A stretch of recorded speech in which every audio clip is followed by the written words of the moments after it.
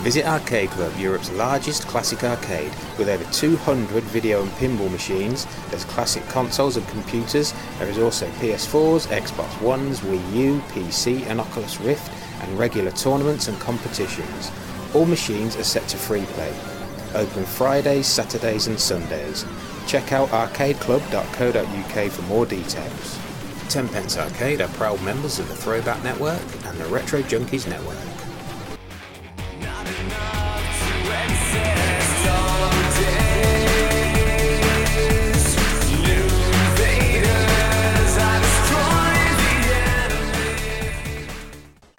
Hello and welcome to the Tenpence Arcade Podcast. I am Sean, in your face Holly, and Victor stayed overnight at my place because we went to Arcade Club last night. Vic, wake up. Coffee, right You now. Get him coffee. Do you want to do this now? Yeah, come on. I'm going out this afternoon. Hello, blah, blah, blah. Welcome to the blah podcast, blah, blah, blah, blah, blah. We are no way affiliated or share the views of Donald Trump's right-hand man, Dave Pence, or whatever his name is. Just thought I'd put that in quick. Really? Yes.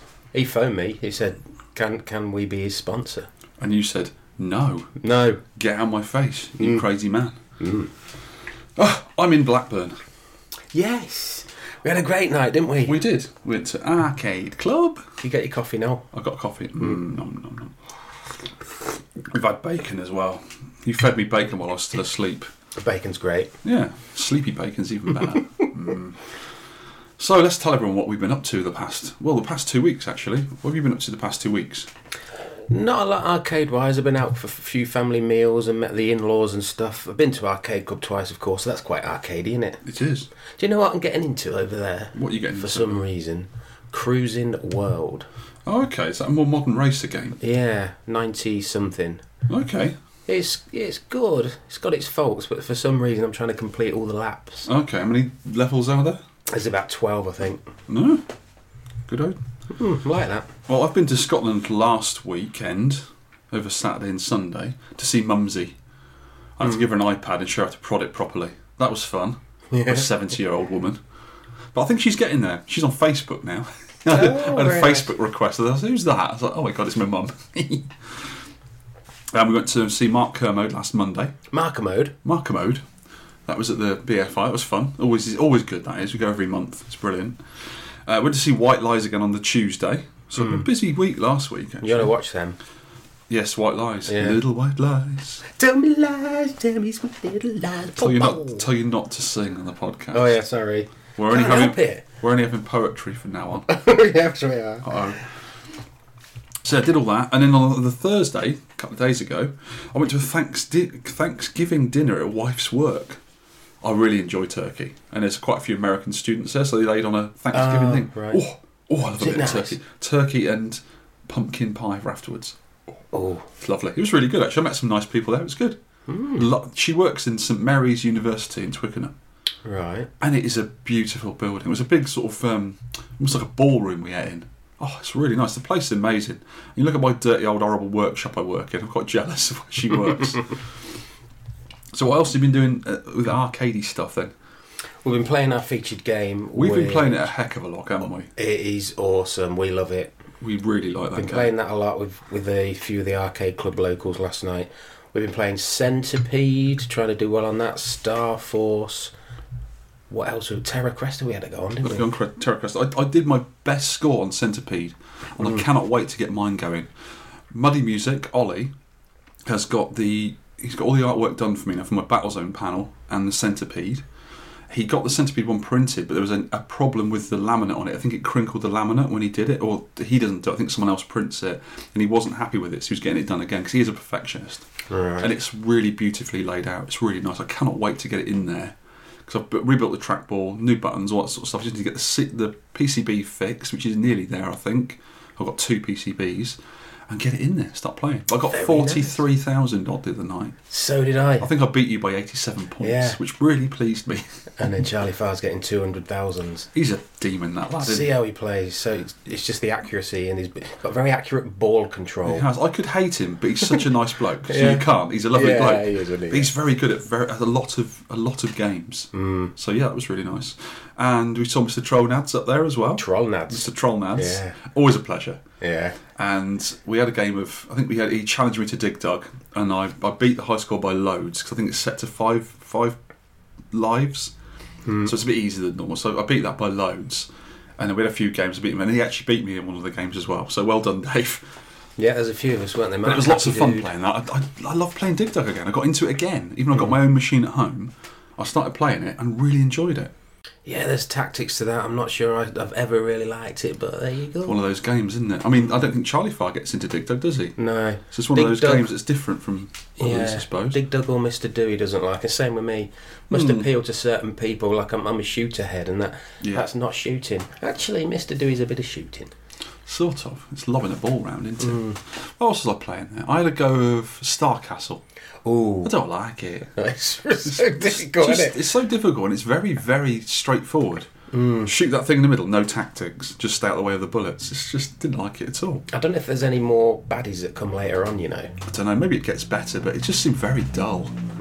I'd convert that to asteroids. Is it possible? I suppose so. It's got a horizontal vector monitor. You can change the power supply and stuff. Yeah, I really like the marquee of Star Castle. It's simple yet effective. The cab looks lovely, and where it's got that, it's got like a coloured gel overlay, which is really nice if it's sort of round rings in the middle. That makes a really nice effect to the colours. It's obviously black and white. But that was really nice. Thinking of other games I played there, actually. It's nice meeting all the people there. Loads of people I've never met before came up and said hello, which was lovely. Yeah, yeah. People gave us presents, suspiciously looking like biscuits. I haven't opened them yet, but they're definitely biscuits. Mark Happy Dude has given us Christmas presents. Yours looked a bit phallic, your present. It did. I had two little baubles attached to the side of it, which actually were baubles. Yeah, and open those. Then the big biscuits. The big long thing in the middle, yes. Oof. Misses. So there's all that. Really enjoyed it. Yeah. I did enjoy it. We played the Scramble there, which is in a Zaccaria cab, and it's the Rock Hard Stern Set 2, and it's difficult as heck. It is. But Mr. Charlie fought 142,000 on it, which is really good going. That's amazing. For that game, it's so much harder. I thought it was just a fuel thing, but it's just harder. You get more rockets come up and everything. We'll talk about it later. So there is that. Oh, we need to do the draw for our competition we did. What? Oh, yes. Oh, The competition was what is the highest point value fruit in Dig Dug and how much it's worth. And everybody knows it's a pineapple. Yeah, is it? And it's worth 8,000 points. Did you think it was a pomegranate? It was worth £8.50. Yeah. It's not that. So you don't win, son. Oh, You're already wearing a t-shirt anyway. I've already got a 10 pence t-shirt, yeah. I made them. I created the fantastic design. And they are marvellous. Aren't they good? So how many players have we got here? 2, 4, 6, 8, 10, 12, 14, 16, 18, 20 entries. Okay. So how are we going to draw this? Right. I'm going to write a number on a sheet. Okay. Times by 2. Yeah. Add 3. Yeah. Minus 7. Yeah. Add 1. Yeah. Take away the age of some people. That doesn't work. And what's the number? 7. 7. The 7th. 1, 2, 3, 4, 5, 6, 7. Zipper. Baz Pats. Zipper wins a t-shirt of his own size. Yes. Well done, Zipper. We'll get in contact with you about the sizes, and we'll get one swiftly made and sent to you. Well done, sir. Well done. That's good playing. That. Excellent. Arcade news. Arcade news. As we speak, the Heart of Gamer have an Indiegogo campaign to fund their new arcade, which is opening up in Shepherd's Bush. Somewhere in Shepherd's Bush. Yeah, I think it's one of the Shepherd's Bush shopping centres. That's quite a nice place in London, actually. Shepherd's Bush is a really cool, happening place. That's where I saw White Lies. Shepherd's Bush Empire. Lovely venue. Really good. For all our foreign listeners, Shepherd's Bush is not actually as it sounds. It's not a bush run by shepherds. No, it is a place. It's in London. It's a really cool place to be. So good luck with that, Mark. Yeah, keep going on that. A new 4 quarters bar to open. Yes, this is the second of the new venue news. Yes, I knew about this already, and I was sworn to secrecy. Yes. I've known about this for quite a while. It was going to happen anyway. And it is. And it's going to be a brand new venue in East London, in Hackney Wick. And I believe this is the Olympic Village. An Olympic village? Which was created after the Not Olympics. a knackered village? No, it's an Olympic village. Ooh. Apparently it's brand new, so it's going to be lovely. So hopefully I'll be hanging around there in January and have a look around before it opens, so I'll tell everyone about it. But we're going to promote that because it's a great place. The Four Quarters is a lovely bar. Some really good beers there, proper beers. Good place. Fun games to play there, and they've got this really nice downstairs with a cocktail bar. So the new place, I have no idea what it's going to be like yet, but I'm looking forward to it. For all of our listeners overseas, Hackney Wick is nothing to do with candles. But it is in Hackney, which is in London again. Yes. This is unusual because most of the happenings are up north. Yeah. The Arcade Club is obviously in Bury near Manchester. And there's not a lot going on in London, really. Well, you get in there, aren't you? You've got the Four Thieves, the Four Quarters. Yeah. This one. Is there another one which we've talked about? I think there is. Well, there used to be the Hog, obviously. But that's hopefully going to be rise again. Bush of Shepherds. Yes. And the third of our new arcade news is a new barcade opening in Cardiff. It's in Cardiff. Which that's coming up soon. We've got a link to a website called Wales Online, and we'll put that in the show notes, and you can check that out. And it's run by the same people that do. You know these people. You know the place, don't you? What's it called? The Kongs of Kingsbury, which is in Bristol. Yes. And I wasn't ecstatic when I saw the Kongs of Kings. The Kongs of Kings. I can't even say it. Kongs of King Street in Bristol, because there was a lot of multi-board games in there. But it was a very busy place. It was happening. Loads of people in there having a drink and enjoying stuff. They had ping pong tables, all that sort of stuff. But the games weren't being played, unfortunately. I don't know why. Ooh. So yeah, that was a bit of a shame. But hopefully, good luck to them. An arcade is an arcade. Yeah. It's in a bar or whatever. Also, we have some new news. A gaming documentary is being made by Sean Astin, who was Samwise Gamgee in Lord of the Rings. Yes, I did see this. He's been involved in another one before, hasn't he? There's a bunch of famous people going to be in this. Is it a documentary or is it a sort of story? It says here, video games have gone from an obscure science experiment in the early 60s to the biggest entertainment medium in the world. Unlocked, the World of Games Revealed is an all-new groundbreaking documentary series that provides first-hand stories by industry icons, celebrities, consumers, field experts, technology, history and the future of video games. Sold. I'll be watching that. So you've got Alison Haislip, I don't know who she is. No idea who that one is. Tom Arnold, I know his face. Yes, he was in lots of stuff. He was married to Roseanne, I think. Zelda Williams, the daughter of the late great Robin Williams. Yeah, she's pretty cool as well, especially with the name like Zelda. How cool is that? Michael Rooker, who's been in The Walking Dead and also in the Call of the Dead zombie game. That guy was in Guardians of the Galaxy. He's the sort of good bad guy in it. He had that evil pen. Yes, he did. God, that pen was bad. Imagine writing at work and that pen goes straight through someone's neck. Yeah, oops. You get sacked. Sorry about that. You get absolutely sacked. Penn Jillette, who's the Penn and Teller guy. Yes. Megan Camarina, who's that? No idea. And Matt Walsh, I've seen Matt Walsh's face. Well, I'll be looking I've just forward seen to it there, anyway. but I've seen it before as well. Cool. So that sounds very interesting, and we'll keep you updated on that as long as we don't forget about it. And there's someone the producer is called Brett Womble. Oh, is he? I didn't know the Wombles of Wimbledon Common had branched out into movies. That's a great name. It is. Mr. Womble. We have some news now, new arcade news, which I'll just run through quickly. Okay. But I'm still interested in the new arcade scene. And it's from this year's IAPA event in America. I think it's the biggest trade arcade event in the world. This is for people who run arcades. Yeah. It's like the EAG one we have in London here in January. So we've got Space Invaders Frenzy. These are the new games from Raw Thrills. It's a redemption game, so you get tickets out of it.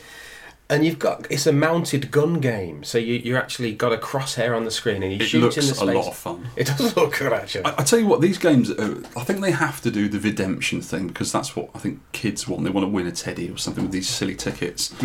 As long as it's set reasonably low, so kids can have a game and actually win something, that's fine. But when they're set too hard, I think that's a bit of a problem. And I was talking to someone the other day about some arcade they'd been to and everything was set rock hard. Yeah. And then you can't win anything. That's just unfair. Especially if the game's £1 to go anyway. Because the prize is usually just cheap things, just cheap Chinese teddies and toys and stuff. And even if it's a piece of rubbish you're winning, if a kid wins something, they're really happy and they'll have another go. So as long as it's set nice and low so people can win stuff, especially kids who are playing it, that's great. But I'd just go for the game, wouldn't care about the present, I'd just go for the game. Next we've got The Walking Dead by Play Mechanics Raw Thrills. Raw Thrill's own play mechanics. There's a That's zombie my in the house, zombie kids. thing. Zombie in the house, kids. It's a fun game, with the mounted weapons being Daryl's crossbow. If you don't know Walking Dead, you won't know who Daryl is. No. He's a dude. A dude. He's like a gothic dude. He's got a crossbow. You might like him. I don't like zombie things. They Oh! don't interest me at all. Cruising Blast, another game by Raw Thrills. You like that one? Nintendo.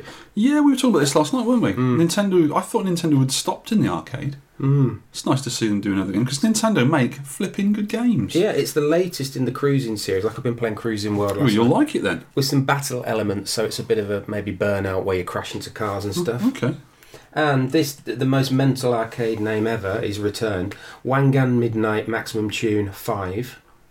Wagwan. Is that what it is? No. Oh no. It's a driving game anyway, which is very popular in Japan, not so much over here. It's kind of like an RPG thing where you can save your progress in a story mode. No, not interested. And you need like a credit card thing called a Banner Passport. Yeah, they're big in Banana Passport. No. Is that what you need to transport fruit on an aeroplane? You could perhaps use I've got this. my banana passport. That's Bandai Namco, so it must be Ban Passport or something. Yep. Here's a good one we all know about, talked about last time, Daytona Championship Daytona. USA 3. Yeah. It looks very similar. It looks nice, simple controls. You've got the 4 camera views, accelerate, brake, gear stick. It's what you want. Keep it real, kids. If it ain't broke, don't fix it. Ultra Race by Unis is another racer. A lot of races coming out. See, the arcades are still going. They're just these big, flashy entertainment devices that you can't get at home. Things you can't get at home or on a PS4 or an Xbox One. Yeah. That's exactly how it should be. There's Go-Go Jockey, which is a horse racing thing, and actually it's actually like a plastic molded Yeah, horse. Namco had one of those years ago. I made wife sit on one when I first started going out with her for a picture. And she still went out with Yeah, she's an idiot. What's wrong with her? you. Motion Simulation TL3, which is a huge, like, domed kind of Star Wars Battle Pod 3 racing thing. Ooh. And the emphasis is on realism. You know, it's not not an arcade racer. You're in a racing car, I think. Yeah, too real. And it's as big as a house. Mm-hmm. When I say a house, I say half a house. Shed. When I say a shed, you said a shed. Half I mean a toilet. Quite big. Okay. Maybe bigger than... How big was the shed you were thinking of? Enough to put a few bikes in. Maybe, yeah. I'll do. Yeah, bike shed. Next we have Target Bravo Operation Ghost from Sega. Say it properly. Target Bravo. Operation Ghost. Operation Call of Ghost. Duty style. Oh, COD. I like to call them COD. COD style gun game in the same series as Ghost Squad and Operation Ghost. Do you know what? I'd rather play with a COD than play Call of Duty. I'll just get a dead fish and just look at it. Call of Duty Nazi Zombies is one of the finest survival games in history. I loved it. I really loved it. Can I just put a harumph in here? Go on. It's arcade style. It's all about points and rounds. Carry on. There's no... No. Apparently, the Nazi games got really complicated and they started introducing crafting elements and that. But the first zombie levels were just Shoot pick stuff up in a face. gun, shoot stuff, don't get killed while you're reloading, run around. I loved them. I really loved them. Never been to Anyway. that. Don't like zombies. What's wrong? Everyone loves a good zombie. No, they're the worst horror things. No. They're rubbish. You got to have a fast zombie, like on 28 Days Later. Don't work, does it? Or War Z. Carry on. Yeah, like a fast zombie. Anyway, Pump It Up Prime 2. Pump It Up. Dancing rhythm games coming out from Andamira. Take your partner by the head. Swing her around until she's dead. That'd be pretty good, actually. Have a DDR game that's based on line dancing. Yeah. Just have, instead of the 4 controls, we just have one really long line of controls. People do the dozy do. That would be good. Can't make it, Vic. I might have to do We'll it. pause the podcast before you make it. Anyway. World's fastest drummer. Right, this is mental. This looks quite good. Yes. You've got a screen, 2 drums, drumsticks, Yeah. and the faster you hit the drums, you go along this track and the track lights up. So basically, it's track and field running event with drumsticks. drums. That sounds mad, but I would definitely have a go of that. And I would imagine there's different game elements in it, but the one I saw was just this running along a track. I bet you've got like a symbol for jump or something. Almost like Donkey Konga, isn't it? Could be, yeah. Which was the Donkey Konga game where you had to run along and jump? I think you tapped the 2 drums to run and you clapped to jump. I never had that one. It's the only one out of the 3 games I didn't have. Is it a GameCube job? Yes. I saw it, I never played it. Yeah, I had the 2 Donkey Konga games because they are amazing. And I love those games. I still play them now and get a bit sweaty. Me and my wife love playing those. We played them at a recent event, actually. And the third one was the game where it's almost like Donkey Kong Country, but control with the Donkey Konga controls. But it looks a lot of fun. I must have get it, actually, just to play that. I've got a GameCube. Have a look at that one. I was so amazed with Donkey Kong Country, when it came out on the SNES. Do you know what? When I was talking to Alex the other day in his cave, we had a little chinwag, actually played a few games and stuff. And he said, when you get your Wii U, because I'm going to get a Wii U before long, when I go a bit cheaper, I'll get one. Some good games on it. And he said, you got to get this. And it was Donkey Kong Country. And I was like, no, I never liked it. Didn't you? It looked great for the time, especially on the SNES. It was amazing. But I just didn't like the play elements of it. Right. It was too linear. And I just didn't like it. It's one of those things. But I can understand why. But it looks lovely, plays really well, groundbreaking, all that sort of stuff. But just not for me, I thought it was a scrolling, like you say, a linear platformer with the graphics that were amazing, but it backed it up with good gameplay, which I think... Well, it was rare, wasn't it? They weren't rare. It sold in millions. You know what I'm talking about. And the final game in the new arcade news is Breakout, which I think we've talked about. Yeah, that's a new game, isn't it? Yeah. From 1976. From Coastal Amusements must have licensed Breakout, which is a redemption game. It's a huge, massive screen. You've got a spinner, smash the blocks with a paddle and a ball, and it never catch on. No chance. And all the videos, descriptions, etc. from these games are available on Arcade Heroes website. Which is an excellent website. Everyone run over there and have a look. Yeah, if you're into the new games, it is the place to go. Really good. Or just news, arcade news. Arcade pickups. I got a Gallagher / Pac-Man 3DS game Alex gave me. Nice. I thought he'd just loaned it to me for my 3DS because I haven't got many games for it. I haven't got any games for it. But he super generously gave it to me.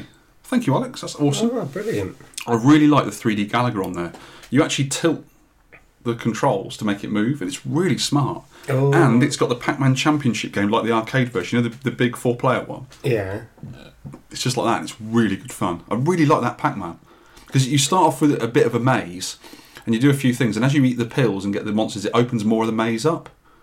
And it's sort of... It's a really good game. Because I get a bit bored of Pac-Man. I know it's a great game and everything, it's got a lot of history and stuff, but it is a bit of a dull game for me. But this one just adds new elements to it, and they've done it really, really well. It's brilliant. So I enjoy that on the 3DS. What else did you get? It says here you got some stationary rams. No, static rams. Oh, so they're not moving. No, they just sit there. I don't know why they're called static rams for my Galaxian multi-game.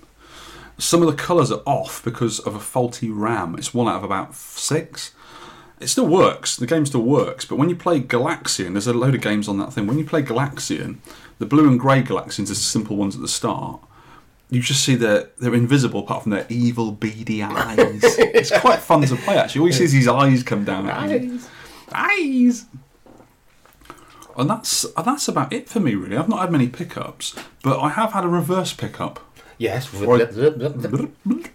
I give stuff away. I sent the lovely Nez for Life, Phil. He's such a super generous person. I sent him a Space Invaders 95 PCB, which I don't play, which is one where you pick the cows up that your lovely wife Jan likes. Yeah. I gave him that. I sent him some Atari button cones that I made because he's got 2 missing off of his asteroids, and 2 rubbish mag sticks, because he likes those. The ones that you've got the 4-way. 8-way, but they're really stiff controls. I've never liked them, so I just gave them to him because he said, right, yeah. Oh, and I got him the Crash Bandicoot game from the London Gaming Market off the lovely Ali Retro Hunter. I'm the hunter, the Retro Hunter. I have had some late birthday presents from you, sir. Thank you Forgot very about them. much. Tell the listeners about the lovely wrapping paper I put on them. It was lovely. One had kiddie-drawn dinosaurs on it. Yes. Another one had snowmen on because I couldn't find any other wrapping paper. It's very nice. It's very nice. I got a T-shirt, a Christmas Pac-Man T-shirt. You did? Which I'll be wearing at Christmas. Absolutely. That's good, that, isn't it? You can put a Christmas jumper over the top to keep you warm in this freezing cold town of yours. I got you wrapped a single biscuit. I just found it in the biscuit barrel. I thought you'd like it, so I wrapped that up. And a Samitsu joystick, which you have very kindly put into my cab. Yeah. And with fantastic results, which we will talk about later. You are an ungrateful git. We will speak later about that. We can't move very much in your front room, but I may have a fight with you. Do you know what we haven't got? What's that? You haven't got the pinger. I haven't got a pinger, but I have got my slapstick. Oh! nose face. See, that'll work. Oof. Hee hee. And I haven't got me cow. No, me sheep. Disapproving sheep. We'll just have to make noises ourselves. Don't know what that was. That was a drunk zombie. Ah, Yeah, I so, love you. Brains. Nom nom nom nom. so thanks very much for fixing that joystick, Vic, because I probably would have fitted it to the kettle or something. But Yes. it works and it's awesome. And I had some M4 screws just in my bag, which I popped in for you as well. Yeah, you need to screw You can't it go down. out without some M4 screws on your person. Oh, Absolutely. I'm like that, but it's my phone and my Oh, wallet. I got another one a little bit later on actually. I sent 4 arcade mugs from www.arcademugs.co.uk. Link in the no-shows. I think we need to put their little logo on our website all the time because they've done some marvellous things for us and their mugs are absolutely brilliant. You've got one, I've got one here. You've got a Time Warp one at the minute. Time Warp Arcade mug. But I've got one with a 10 pence logo on it. And if you want to buy a 10 pence logo mug, ask arcademugs.co.uk. Just tell them I sent you and they'll do one up for you. Very nice. Really, really nice prices, excellent mugs, and they hold about 17 litres of coffee. Really? It's arcade coffee, though. Yeah, maybe mug-sized coffee. But really, really good. Get your 10p drinking vessels from there. Listener feedback. Right, this is feedback from the 5th of November. I missed this because of my crap email settings when I got a new phone. They went funny on the 10 pence one, but it's all sorted now, so keep sending them to that. This was from Dave Pickles back on the 5th of November. I love the arcades from being a kid at the seaside, but never have the space to be an arcade cap collector. So I've not been on any of the forums and not found your podcast until recently. I think it was mentioned on another podcast, maybe Retro Asylum. I recently got a new house that needs to be totally renovated, and it's hours and hours and hours of DIY. So hearing the recommendation, I downloaded your podcast and now I'm hooked. You made my boring DIY a lot more fun. So thank you very much for a great podcast. Some podcasts get irritating, but your casual two mates chatting format is so natural and easy to listen to. I'm listening to them back to back. I've listened to the last few episodes and the back catalogue from 1 to 25 and I'm still going strong. Nice. Nice. That's dedication for you. I did build myself a skinny main cab which I enjoyed for years, but it still ended up too big to move into the new house. But I'll be building myself a new super skinny one ASAP. And when I do, I shall be playing the games from your shows. Send your scores in, we'll have a look. I did see Sean at the Manchester Play Expo a couple of times, but he was always surrounded by fans. Hey. So I didn't get a chance to thank you guys in person. So anyway, thanks for the great show and congratulations on sticking with it. So many podcasters had to give it up as taking so much time and energy. Your dedication is really appreciated. Also, thanks for talking about the arcade club. Again, never knew it existed until now, and I can't wait to go. It sounds just perfect. Perfect. It is, as we confirmed last night. I know you're focused on real machines, not MAME cabs, but if you wanted a hardware tips question for your show, I'm pretty confused by the choice of arcade controls. There are lots of kits available and optional extras like cherry switches. For the feel of the controls are really important. All the arcade machines seem to feel fine. I was trying to find a favourite joystick and buttons to play Manchester, but didn't really manage to. There wasn't any 90s shmups like Dodonpachi to try out. My favourite games are shmups, especially the 90s ones, but I love playing the old classics like Asteroids, Space Invaders, Galaxians, etc. Which kit would suit a shmup player?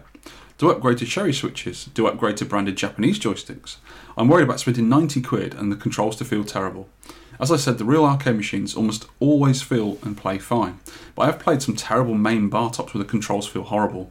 I will never get really high scores in any game, so I don't need to worry about world-class controls. I just want controls that feel responsive and good to play. Thank you, Dave Pickles. So what would you say for a shmup, that thing I just put in view, which is a Famitsu LS32, is it? Yeah. That's a really loose stick. It's great. I think it's great for playing stuff like 1942, Yeah. Vulgus and those kind of shooters. But for me, it's not stiff enough and accurate enough in the corners to go like Scramble. But you did really well on it. Yeah. It depends what you're used to. I think it is just right for shooters. It's not as loose as you think because some of the Candy Cab controls are really loose. It's because they've been worn, I think. Yeah. But you recommend a Famitsu LS32? I do for shooters, definitely. And for Scramble, anything. It's still got a gate on it, so you can have an 8-way or a 4-way gate Yeah. for stuff like Pac-Man 4-way and things like that. Yeah, it's like shooters, you don't have to be, apart from bullet hells, you don't have to be perfectly accurate in your movements. Yeah. You can do sweeping moves to dodge stuff, can't you? I would recommend that, definitely. So that and the buttons, my favourite buttons are leaf switch buttons with micro switch underneath. You need a special little control thingy for that. Like a little piece, it's a sort of formed piece of metal that sits underneath it that holds the micro switch. I'll have to put some pictures on, I think, of that, because people might not understand what I'm on about. Or you can use the Candy Cab buttons, like the Sanwa and Famitsu buttons, which are quite They haven't got much of a movement to them, have they? No. Where would you buy these from in the UK? Would you recommend? I used to get everything from arcadejapan.co.uk, but he's stopped for a little while. But I think Arcade World sell these sorts of things. .co.uk. Yeah. That's a good one. We have some more feedback that we missed from Mr. Tagster, Sean Tag, from 11th of November. Hi Vic and Sean, hello from Melbourne, Australia, and congratulations on another great podcast. You brighten up the long drive to work. Wonder how long his drive is. Oh, very long. Australia's massive, isn't it? It's massive. Could take him weeks. Could do. He might be setting off before he's coming back. Yeah. No, hang on. Don't matter. I'm looking forward to the next recording of Berserk Kill All Humanoids. Such a great game and it gets so blooming hard. Where can I see pics of your Death Race restore, Vic? Cheers, Taxter. Best place, I think, was on UK. Was on UK VAC. So I wrote up all the stuff there, but I'll have to find out and put it in the show notes, perhaps. Have you sold it? Yes, it's gone now. So it's hopefully being enjoyed by someone else. But it was fully restored, lots of pictures taken. I've still got them, so I'll sort that out. Ianski, ooh, nice one. Played the Cocktail Arcade Club recently. Hard as nails this game, so interesting to listen to your tips. That was for Berserk. Berserk. Tin, Brother of Bronze, God of all things metallic. Oh yeah. Oh yeah. Oh good, he said, I need something ace to cheer up my day. Thank you as ever for the podcast. Robotech, great. I will listen tomorrow while driving to do some arcade pickups. Tell us what you picked up, Robotech. Don't tease us. Yeah. I want to know what you got. Dave Orton. Oh, great game choice, Berserk. Mr. Studley will be pleased because he used to play it like a demon back in the day. Still plays it like a demon, actually. He does. Fuzzy, who we met last night. Yeah. Nice lad. I didn't know you'd never met him. No. It's quite. It's faces and names. So he was a face I didn't recognise. Recognise the name though. Great game and inspiration for the greatest video game of all time. I think he actually means Berserk. Yeah, he's a Robotron head. He loves no. Robot Ron. Robot Ron. Robot what? Alex Chucky Egg Nintendo Arcade. That's a long name. Who's this guy? He lives up the road from me. Ooh, great podcast, guys. I wish we kept Berserk now. The cabinet. Because we owned it together at one point. Fantastic game, and you don't see many come up for sale anymore. No. Really enjoyed the tech tips, Vic, and it's given me inspiration to buff all my bezels now.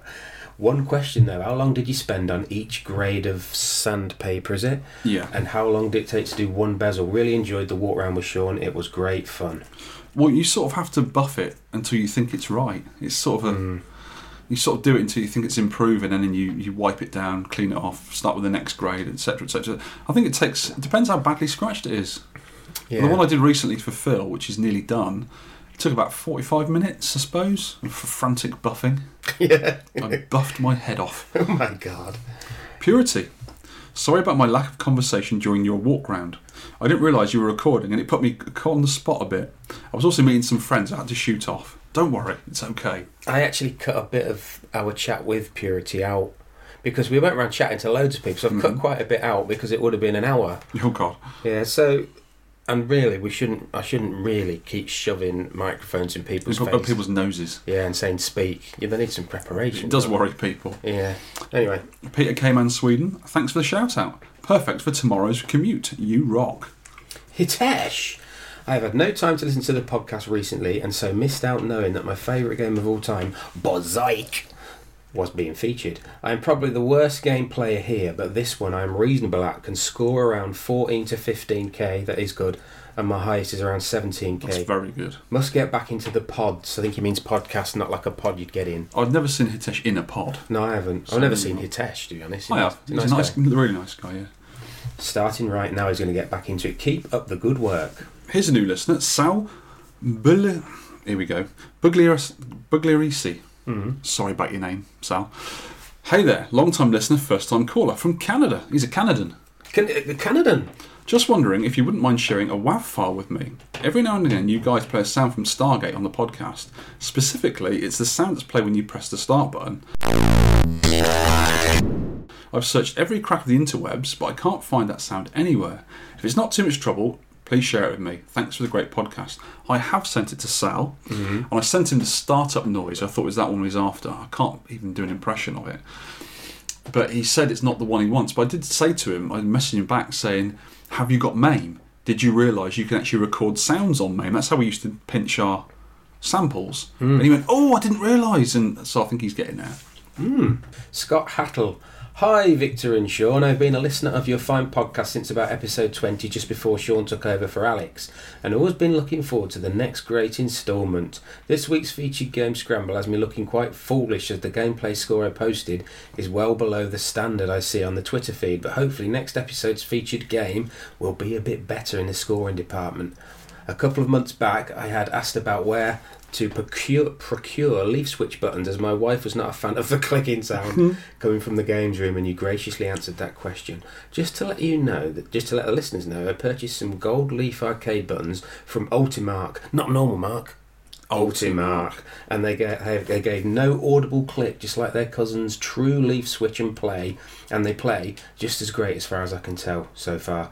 Thanks again for the great show, Scott. Mark Happy Dude also met last night, who gave us some nice things. Biscuits. Good evening, Victor. Long-time listener, first-time emailer. Firstly, let me say a big thanks to both of you for taking the time to record and the other related things I don't understand. Neither do we. The 10 Pence Arcade podcast, and long may it last, especially as I'm getting to a Blast City cab to enable me to play along with every game and not just the ones on my Pi setup will let me. I do believe 10 Pence is not only my favourite arcade-related podcast, but the best of the bunch, and there is some stiff opposition, e.g. Diary of an Arcade Employee, The Pie Factory, and No Quarter, to name a few. But here is where the problem lies, and I have to say I've been feeling very disappointed with the podcast lately, and I can't explain what you have been doing to make me feel this way.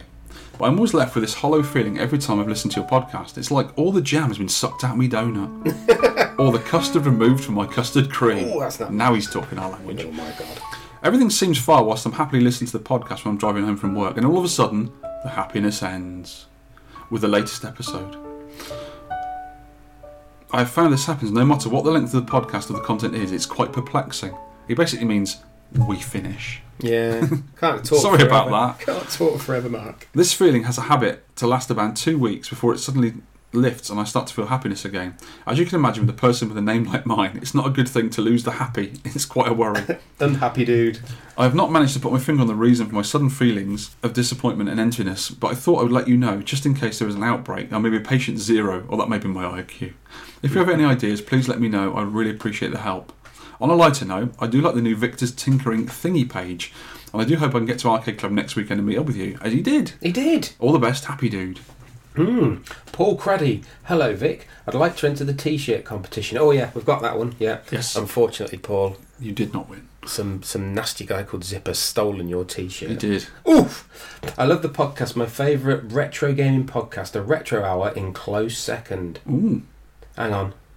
With the Retro Hour, we've beat the Retro Hour, according to him. Wow. That's good. That's good. That is good. Thank you to Sean. Thank you, Sean, for many hours of entertainment. I started listening shortly after Sean came on board. I used to drive 95 miles each way to work. What? Oh my word! And your podcast was the highlight of my day when it came out.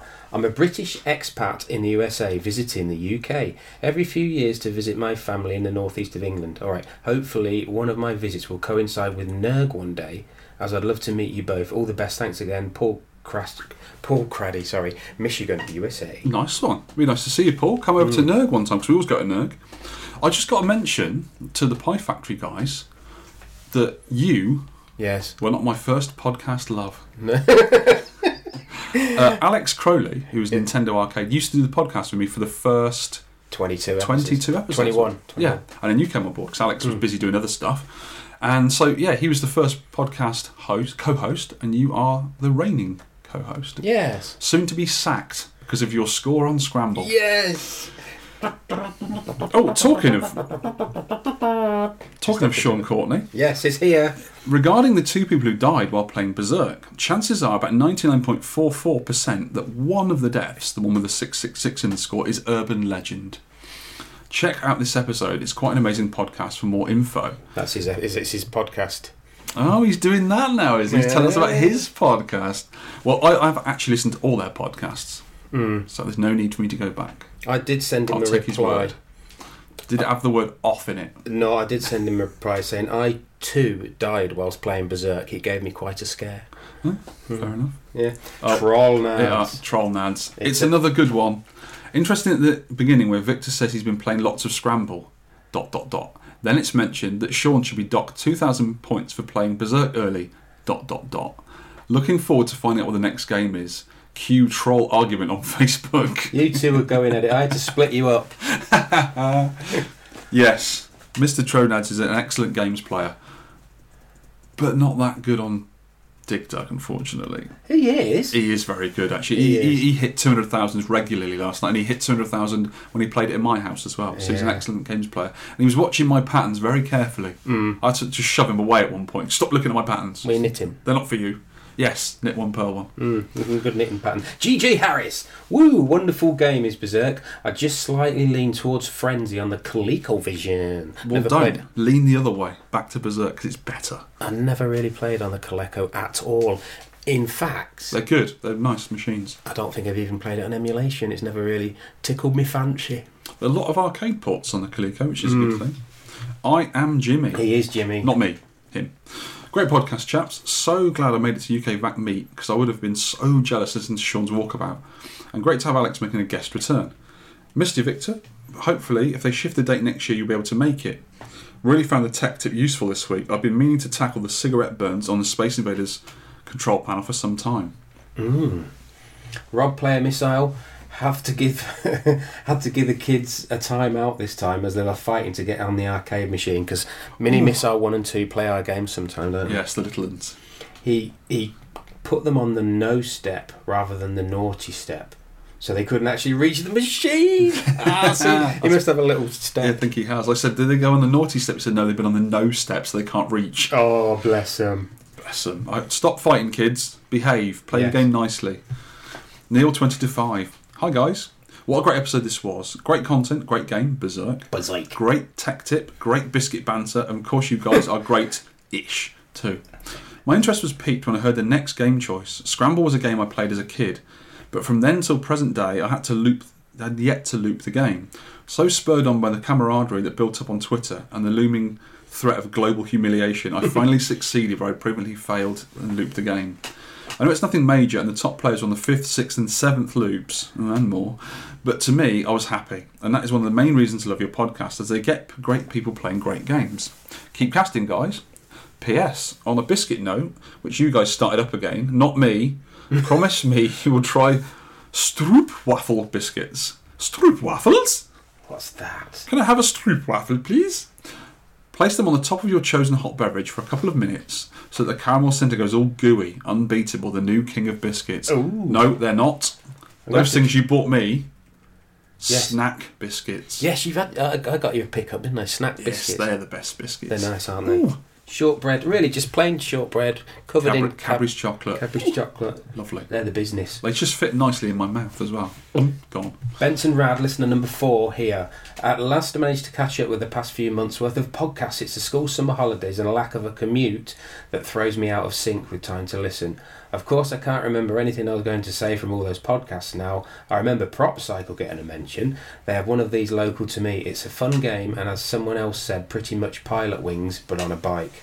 I do have a huge bit of side art off the cab, bought from Muddy Music, to stick on my game room wall at some point.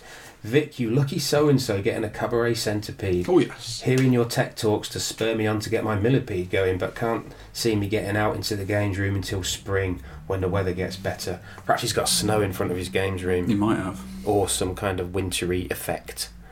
Maybe Father Christ... No, hang on, don't matter. Glad to hear rumours of the 10 Pence Orchestra getting out of prison soon. Hopefully they're in prison now. Yeah, they were in prison, weren't they? Oh my God. Do you not listen to your own podcast, sir? No. Oh, fair enough. I edit it without headphones. When I start rambling, you do go a bit blank. I do. Yeah. What? They will hopefully do some Christmas songs. I'm hoping as well, really. Oh, no. Ben, no. Come on, stop. Encouraging him. There was something Sean was eating on one of the later podcasts, frangipans. Yeah. Never heard of them before, but bizarrely, my wife bought some that same day. They were mentioned, and what was Sean eating on the podcast? She didn't have a clue what I was on about, and sadly didn't get to try one, as the kids had demolished him by the time I went to try one. Oh. Boo! Try frangipans, Benson Rad. They're awesome. They're Belgian. Got almonds in. Oh, okay. Almond flavour. You didn't want one yesterday, did you? I'm not that keen on them. Do you want one now? No. All right. Gutted I missed the UK VAC Meet at Arcade Club. Would love to have seen...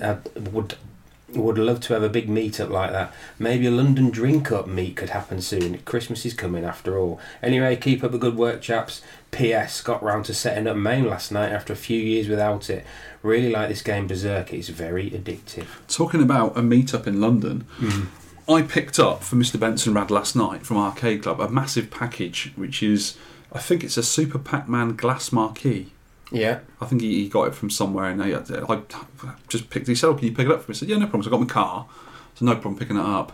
And it's packed really well because when we dropped it down those 7 flights of stairs, Yeah. it didn't make too much noise when it hit the ground. It made a bit of a shattering sound, but Yeah, it's all right. The package, it's a bit bent, but, it'd be all right, wouldn't it? yeah, because it was bent, we could fold it in half and put it in the back of the car. No problem. Yeah. So hopefully I'll have to meet up with Benson Rad soon to deliver that shattered piece of glass. Yeah. Yeah, so we'll meet him soon. Mm.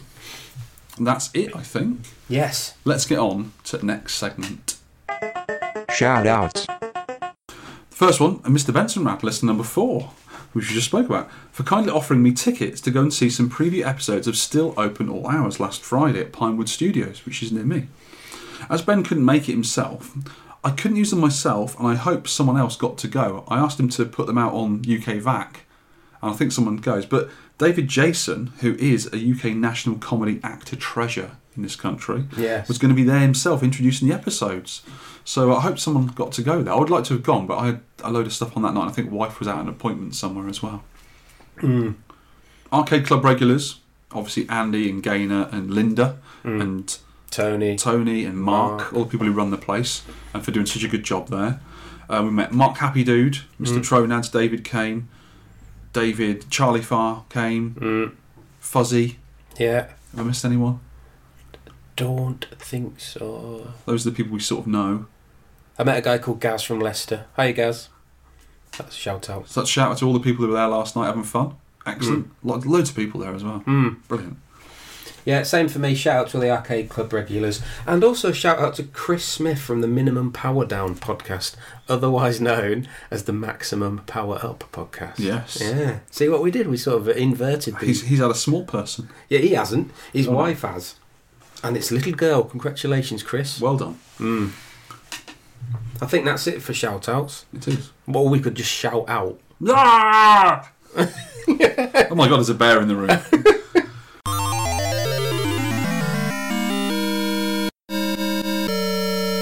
Tech tips. Pre-flight checks on a PCB, just in case someone's got a new PCB and they can sort of check it out before you start playing it. Well, can I do mine? You've got one? I've got one, yeah. I have. Oh, okay, we'll ignore that then. We'll do it next time. You do Yeah. yours. Oh, wow, well done. I know you've already done one on installing a cap kit early on in the year. Oh, this is for monitors, yeah? Yeah, but you're wrong. It Oh, was wrong, really? Vic, yeah. So I have done my version. Oh, apologies, listeners. Yeah, go on then, Sean. Yeah. Well, this is installing a cap kit in your monitor, in your arcade machine, which is in your monitor, Yes. whatever. And I've split this into 6 easy sections. Nice. If you want to, because you're going to come back to this and keep listening to it and getting... You might want to print this out and have it laminated, maybe. So, right, the sections are called Right Then, When to Install, What is One, What to Do First, Next Thing, Then, and Finally, and The End. So, Okay. yeah, really clearly laid. Run me through these things. Okay then, right then. Warning kids, a cap kit is a tricky job and should not be attempted without the help of a trained professional, or, failing that, a good friend, or, failing that, someone walking past your house that looks nice. If they're dressed well, Yeah, they're obviously. probably a good choice. Next section, when to install. When your TV, which is in your arcade machine, not on the wall, or on the, is suffering from ghosting, which I think is hauntings. That's something like that, isn't it? Dimness, which obviously is being stupid. Yeah. Blacking out, and I looked this up, and it's drunkenness. Ah. Yeah. Jail bars, which is being in prison. I don't see how that's relevant, but I've read it. And warping, which I think is something to do with Star Trek. Anything that happens to your monitor like that, you need to do a cap kit. What if it's got missing scan lines? No, you don't need a cap kit for that. It's just a barcode thing, You just isn't need a it? black marker. Need a black marker to fill in the Fill scan them in. lines. Yeah. What is one? Section 2 or 3. A cap kit is not a kit for making caps. Headwear. Ah. but a cap is actually short for the word capacitor. Thank you, Google. You see, I'm learning. They are purchased in bags of 6 and look like little faceless drum men with wire legs. They can be found in Asda in the capacitor aisle. Next section, what to do first. Discharge your monitor by licking it. Your tongue will absorb all of the electricity and it will go into your body, probably giving you superpowers like Doctor Strange or the Silver Surfer. I haven't tried it, but I think that will probably happen. If your monitor is not nice to the taste, cover it in peanut butter or your favourite sandwich spread. And I'm not sure, I've read about a discharge monitor. Not sure what a discharge is, but you need to do it honourably. An honourable discharge, Vic. It sounds unpleasant. An honourable discharge. Next thing, find the chassis. This is the bottom part of a car and is normally stuck to the monitor. God knows why, that's just mental, isn't it? Attached to the chassis is a PCB, which is apparently a printed circuit board. Not a parrot circuit board. No, printed. Parrot ones are different. Remove this by pulling forcefully with both hands. You may need a friend to pull around your waist for extra leverage on the thing if it's stuck on there. Make sure the handbrake is on the chassis. Then, this is the then section. Remove any little drum men you see on the PCB and replace with other drum men of roughly the same size. Now you are supposed to, you're supposed to use a soldering iron and a desoldering iron or something to do this. But I don't see the point to buying 2 new irons when you've got one in your house, an iron in your house anyway. With a bit of perseverance, it can do the same job, I would imagine. Yeah. Or do not use a trouser press. That would just be silly.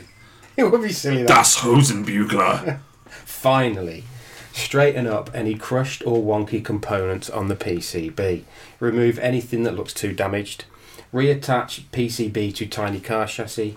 There may be some wires to connect the PCB from elsewhere in the machine, possibly. Do that if you can get any of the connectors to match up. Switch on game, voila, fantastic picture. The end. Or the end of you and your arcade machine if you try any of the above. You have been warned. No, really. You have been warned. Do not do anything that beardy fool says. It's good though, isn't it? I'm learning, aren't I? Now, we normally have a musical interlude here. Yes. Seeing as I was in Scotland last weekend, in the hills, I felt a bit in touch with my mum's side of the family roots and found some prose that may have been written by Robert Burns. Or not. And seem to be quite pertinent to this show's game. It's called Ode to Scramble. Here it is. You flew your golden rocket over the craggy hills of Auchtermuckday, shooting down rockets that tried to fly up your bum. They shouldn't even tried, those alien scum. Fuel was getting a wee bit scarce, so you bombed a fuel dump right in its face. That did the trick. To the next bit of your quest, mere craggy hills and wibbly wobbly alien craft. You smashed them down, thinking they were a saft. But wait, what's that airy sound in the distance?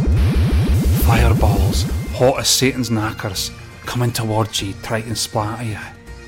He's avoided them like the plague and kept going. That base has to be destroyed for the pride of Scotland.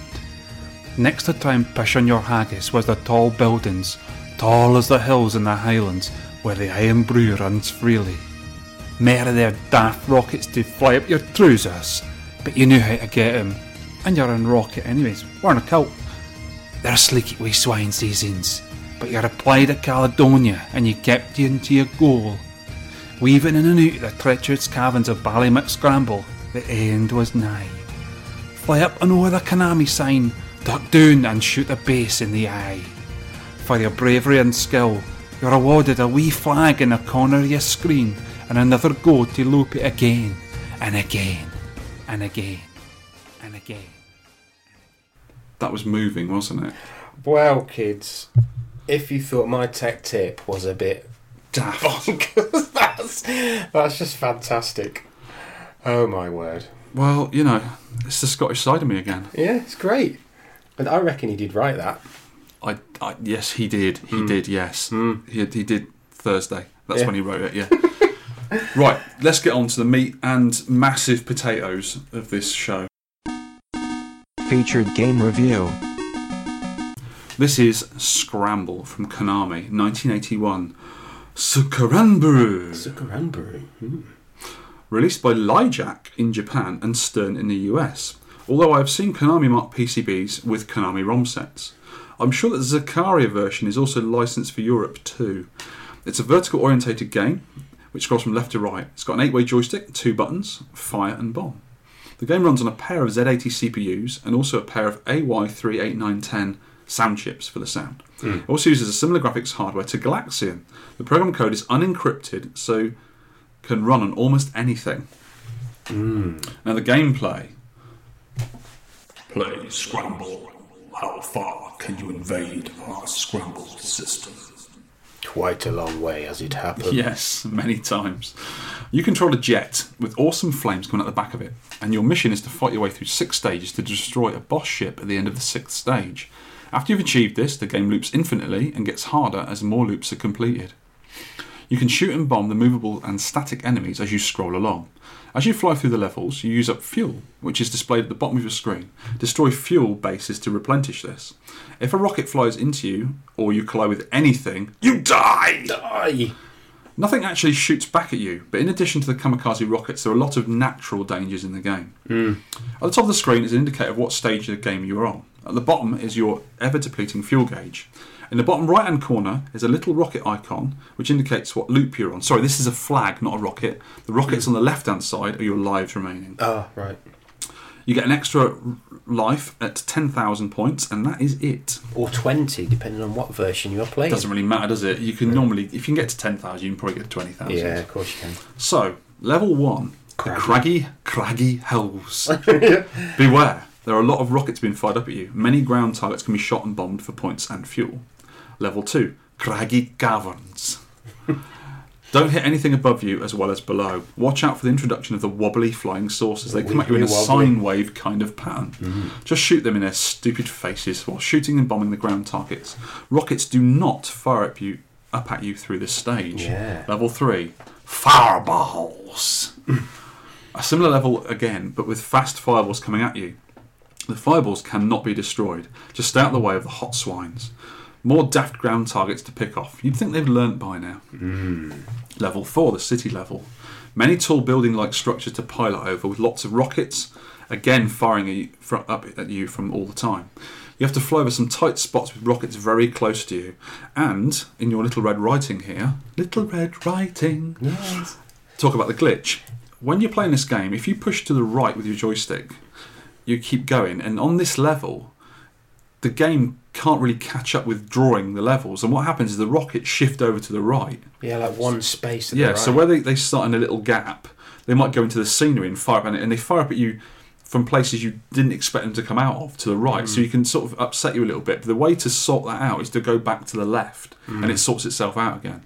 And sometimes the rockets actually disappear. I've had a case where it's just started to come up at me and it disappears. You get little holes sometimes in the scenery as well. Yeah, it's just a glitch with, I think it's the processor not catching up with it drawing so fast. Yeah. That's what it is. Yeah, the scenery scrolls at the same speed, but the act of you moving your ship, you can only move, I'd say, halfway through to the screen. Yeah, you can't go all the way to the right. It's something to do with moving your ship right to the limit as it can go. Yeah, and you do need to do that in some levels. You do need to do that. It sort of messes it up a bit. It's still very playable. So level 5, tunnels. There are no rockets to worry about, but you have to pilot your jet through some really tight spots. Some fancy flying is required on this level.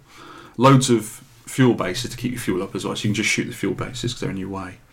Level 6 is the base. This is just a stone's throw after the tunnels. The enemy base is in sight but is buried in between 2 tall buildings.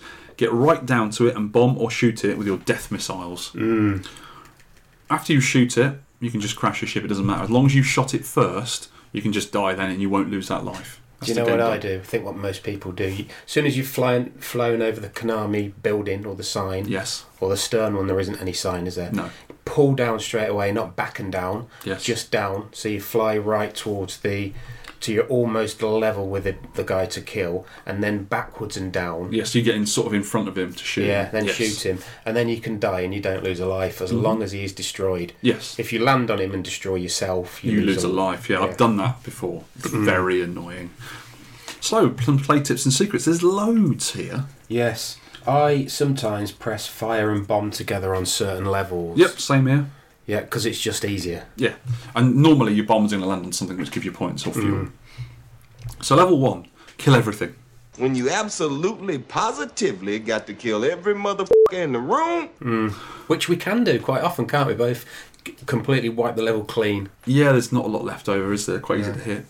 Learn the trajectory of your bombs to hit the targets accurately. Shoot the ground targets whenever you can. Just be careful where you're flying. What I find is when a lot of the peaks give you sort of an idea of where to start bombing, and the bombs come out horizontally, then they go down. So you can sort of work out where your bomb's going to hit, and it's very easy to work out where they're going to land. Yeah, that is the Key more to the you, game, isn't it? Yeah, the more you play it, the more accurate you get with the bombing. Yeah, definitely. Level 2, stay in the middle of the screen. No, I've changed my mind. You saw me play and beat you. No, I've done this before because when the wobbly space of it is doing a sine wave, you used to stay in the middle, going backwards and forwards to get them. And if you miss one, you can sort of go in front of it so it misses you. But what I found out, if you go to the bottom of their trajectory, you get them as they're going down, and if you miss them, you get them as they're coming up again. So that's common sense, really. So stay down low. Yeah. You can easily fly out of your invader killing flight path and back into it again because they're quite easy to miss. What I do, I sort of, you've seen what I do, haven't I? Slow down and then speed up and fire, and your bullets are a more concentrated stream. Yes. And I do that quite often, and you can get them a lot easier. Not a lot easier, a bit easier. You get a big stream of bullets come out of you at the same time. Yeah. Level 3, I stick close to the lower terrain and just keep bombing and shooting the ground targets. When you're flying up and over the hills, keep a decent distance away from the terrain. If a fireball does come towards you when you're doing this, it's usually safe to fly up and then back down into it. Otherwise, you might go into one of the hills. Yeah, I've done that plenty of times. And go back into the safe hill zone. The fireballs cannot go through the hills, so you're safe to hide behind the hills. Level 4, which is the hardest of all the levels. Due to rockets trying to drive up your chuff. Yeah. Go forwards to trigger them to fly up, pull back, shoot in face. Use bombs early to get hidden rockets. That's my tactic too. And we talked about the glitch on the level. Level 5, keep pushing all the way to the right and just guide yourself. Stick to the walls as close as possible and go as fast as you can so you don't get scrolled off the screen into a wall. Oof! Ouch! Level 6. Fly over the Konami sign and get down as soon as possible and shoot or bomb the base as close as you can to it. You can safely fly into a wall then and you don't lose a life. On later loops, you only just have enough fuel to reach there. On the earlier loops, if you miss the base, you have enough fuel to go around and get it again. You sort of go about another 2 screens, and the base is there again, so you can go back to it. But after the third loop, you only just have enough fuel to bomb it, and then you'll just fall out of the sky. You won't even be able to fly above it. You'll just fall out of the sky. But when you do this, you get the wonderful message, "Congratulations, you completed your duties. Good luck next time and again." Which is something like a Welsh person might say. Good luck next time and again. So graphics and sound. The graphics and sound. Let's talk about that. I've put, this is 1981 and these graphics were superb for the time, I think. Abso-flipping-lutely. Fantastically smooth scrolling, something different. It's a completely different game. If you were told at the age of 8 to draw a space scene, you'd draw Scramble, wouldn't you? You probably would. I would. I can probably do that with my crayons now. I should have drawn a picture for this. I might do it. There's still time. I might do it with my crayons game. This game is made more playable and atmospheric by the distinctive graphics in each level. The sound is basic, but I love it. Oh,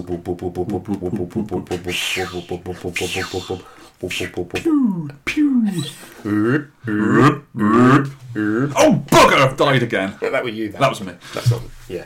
I like the colour cycling. Over every so many screens you play, it cycles different palette colour changes, the palettes, doesn't it? I don't like the green and yellow one, and my favourite is the black background with the purple and red colours. That's my favourite. The green and yellow is a bit garish. It's a bit bright when you're playing it. It sort of gets in your face. The jet is an excellent sprite with fire moving around the back of it. The pew pew fire sound and phew bomb sounds are classic early 80s video game fare. This is how you described a computer game sounds back then. The throbbing sound in the background is also soothing. I also like the swooshing and clicking effect when you're in the fireball storm. But if you play this on a 60-1, the sound is absolutely abominable. I was playing it on a 60-1, and as you know, I play a lot of games with the sound off. Because you, sir, are weird. What I do, I listen to the sounds for a couple of hours. Even stuff like Berserk with fantastic sounds I get bored of. And I switch them off, put a podcast on my laptop while I'm playing. That's fair enough. I need the sound. I think the games are too flat without sound. But the 60 and 1, I've been playing on proper hardware because I've got 2 PCBs. And the sound is really, really good. Because when it's a weird sound, but when you hear the swooshing, it makes the speaker click. It's really weird how it does it. It must be just the sound in it vibrating or something. But on the 60 and 1, the sounds are really... They're like over amplified. Yeah, distorted. And it's really horrible, and it's just nasty sounds. I cannot play it on the 60 and 1 with sound. It's horrible. Obviously, MAME runs it perfectly, and obviously the real hardware. Also, was this the first game for your avatar to have a hitbox? Yes, because we have noticed that your wings can fly through the scenery. You can scrape scenery. And you can also scrape bad guys as well. That's absolutely true. You can almost land on a bad guy and bomb it and it won't kill you. So I think this has got to be the first game with a hitbox. I think that may have been accidental. That's pioneering, isn't it? Yeah. Konami. Pie what? I like pie. I like pie. Pie in your ears? Maybe. Pie and orienteering. Walking along eating a pie. Yeah. Yeah, so that's a pioneering feature, I think. Because this was the very first one before Gradius. This sort of developed into Gradius. So they say. So they say. It's a bit of a stretch. Story has it. Yeah. Yeah, lovely game. Absolutely love the game. Anyway, we're going to get on now to the tricky... Well, actually, the scoring. Let's do the scoring first before we do the scores. You get 10 points for each second you stay alive. Oof! 50 points for a ground rocket. 80 points for an air attack rocket. One that's trying to drive up your trousers. 100 points for wobbly invaders. Wibbly wobbly. 150 points for the fuel dumps. And you get 100 to 300 for the mystery bases. And this is a random score. 100, 200 or 300. I know. And it tells you when you've shot them how much they're worth.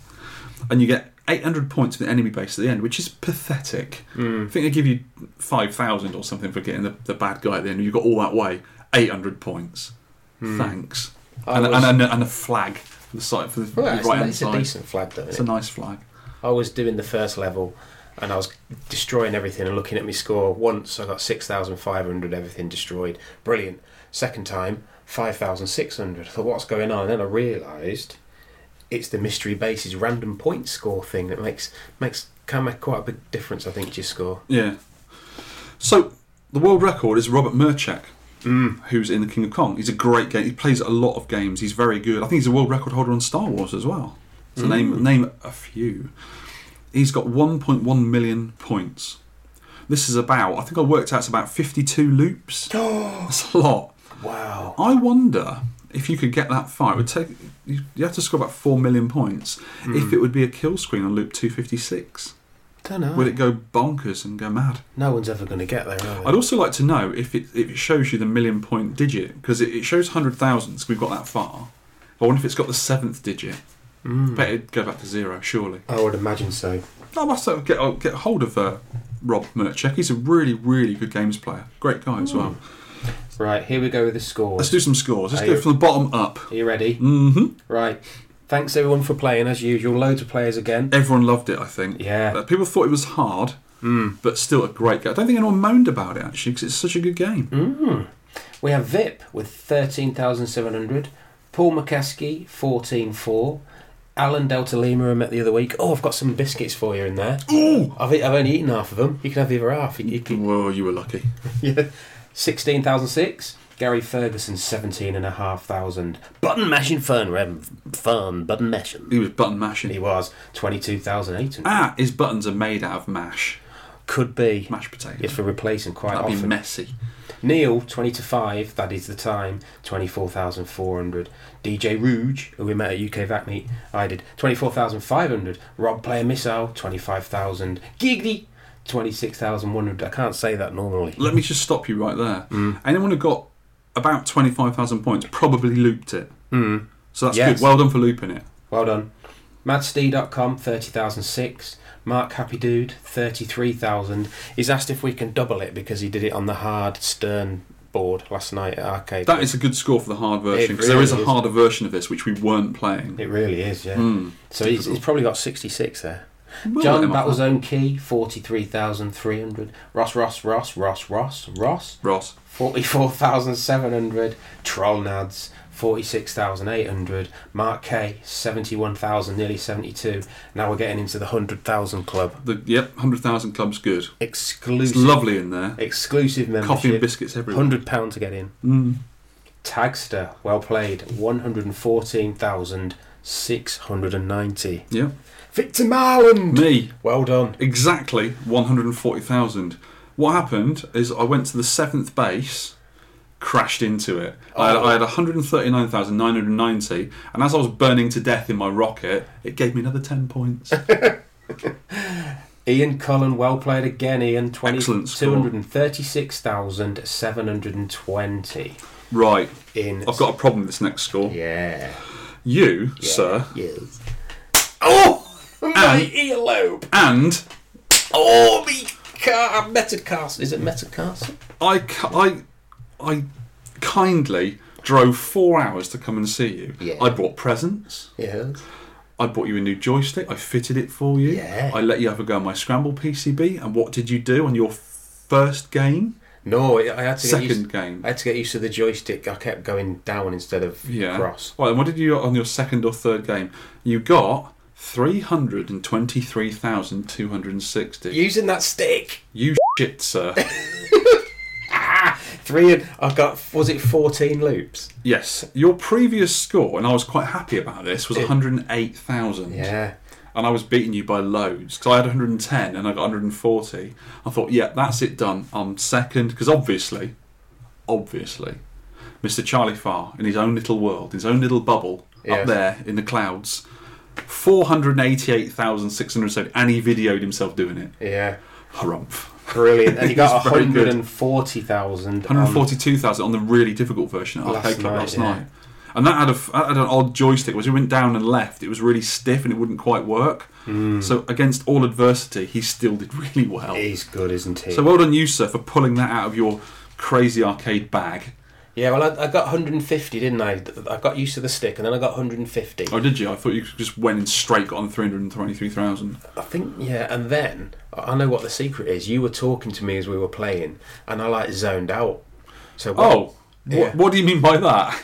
My voice is boring? No, I was concentrating on talking to you, almost like just playing, like just not. Do you know what? That is often the best way. I remember when I went to Alex's one time, we were just messing about doing something, and he said, "Should we just bang the Donkey Kong?" Yes, put it on. And I was showing him how I did a few things, I talked to him, and I beat my record. One go, first go. I hadn't played for months, I just did it. Yeah. So it's just being relaxed, I think, that does it. So any other games, you have to come up and just talk to me. That will not happen. Or I'll come down then. I'll just throw you in the street. Get out, sir.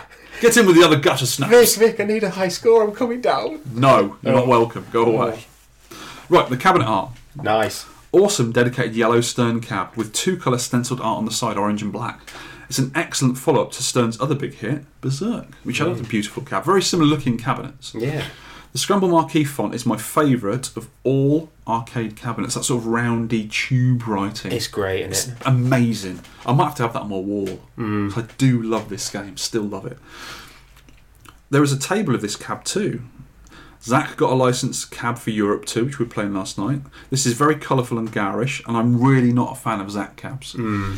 Especially the horrible sticks and buttons. But the stick on that, it had a bit of a problem with it, but it was a nice feel, wasn't it? And the buttons, they put softer touch buttons in, so that's better. I like the round portal kind of view that you get through the Zach It looks bezels. like a fishbowl, doesn't it? I like that. It looks good in Frogger. Yeah. Their Frogger's quite and nice. eyes, it looks great in eyes. Eyes one's quite nice, but I just don't like the cab. I don't like the shape of the cabs either. I'm not a fan. Even the Stern cab had a nasty spike joystick. It didn't have a ball on top. It was just like a weird spike. Stern obviously didn't learn about their crap joysticks from Berserk. This is Stern's second most popular game, just after Berserk. No surprises. Scramble can be ported to many different hardware platforms. My Galaxian Macro multiboard runs Scramble on it. It's a little bit of a weird version, but it works quite nicely. The Scramble PCB can be hacked to quite a few other games too. Crazy Kong can even run on Scramble hardware. Do you know, it's worth mentioning, Scramble is a vertical game. Yes. Even though it's a horizontally scrolling Odd play. that, but it works really well. It does. You could do with actually seeing more of the... It might work better horizontally. I don't know. No. We can't change it now, can No, we? it's a classic. It's not- stone cold, rock hard It's not classic. 1981. We cannot change it. But a lot of the early games were vertical, weren't they? I'm not sure why. This is the obvious prequel to Konami's collection of Gradius and Nemesis games. There is a dip switch on the PCB to give you 255 lives, similar to what Turtles has, which is similar hardware. The 4 S's. Oh, we both had this. We both had a weird, trippy phenomena go on. Well, you messaged me, didn't you, and says, I think I've got a problem on the PCB. Well, on the title screen, you're watching it, and the star field at the back is slightly scrolling. It's moving. Because I thought when I was playing it for quite a long time on a 14-inch monitor. I was playing it on my little ISIS cap because it's permanently in there. And I was playing it, and when you play it for a long time, it's always scrolling to always scrolling to the right. And when it stopped, you have the static screen saying, play Scramble or whatever, or put 10p's in. I was looking at it, and I thought, my monitor's broken. It was moving to like the hold was gone on the horizontal hold, and it was moving across to the side. And I was staring at it and thinking, no, it's an optical illusion. My eyes have gone weird. And I sent you a message saying, have you had this weird thing with it yet? And you said, are you drunk? And I went, no, I've not been drinking. I've just been playing the game. And we've called it the 4 S's. Yes. Sideways Scramble Scrolling Syndrome. That took us ages to think that up. It took a while, didn't it? But it is. And you experienced it later on as well. Yeah, because it wasn't just my mad eyes. I was playing it for maybe 2 hours straight, and it went back to the title screen and thought, oh, mine's doing it as well. And then I put my finger on the screen just to check if it was moving, and it wasn't moving. Sideways scrolling, no, hang on. Sideways Scramble Scrolling Syndrome, kids. If you do get this, seek medical attention. It's weird. Or have some biscuits. Have some biscuits, sit down and don't medicinal play the game. Biscuits. Yes. Let's sort it out. Don't play the game for a while. So this game, as classic it is, got a few ports and sequels. Super Cobra was the next one to Scramble. If you thought Scramble was hard, don't even bother with Super Cobra. It's super tough. It's much harder and has 10 levels rather than 6. And the rockets home in on you. The Space Invaders fire themselves at you as well, and it's got loads of caverns to fly through with rockets firing at you and ground targets firing at you at the same time. And the ground targets move. They move, on later levels. It's super hard, but I have a PCB of it, and now that I'm not bad at Scramble, I'd like to try and complete Super Cobra, but it is tough as old boots, and a bit unfair, I think. But I'm going to try and do it. It's like they threw.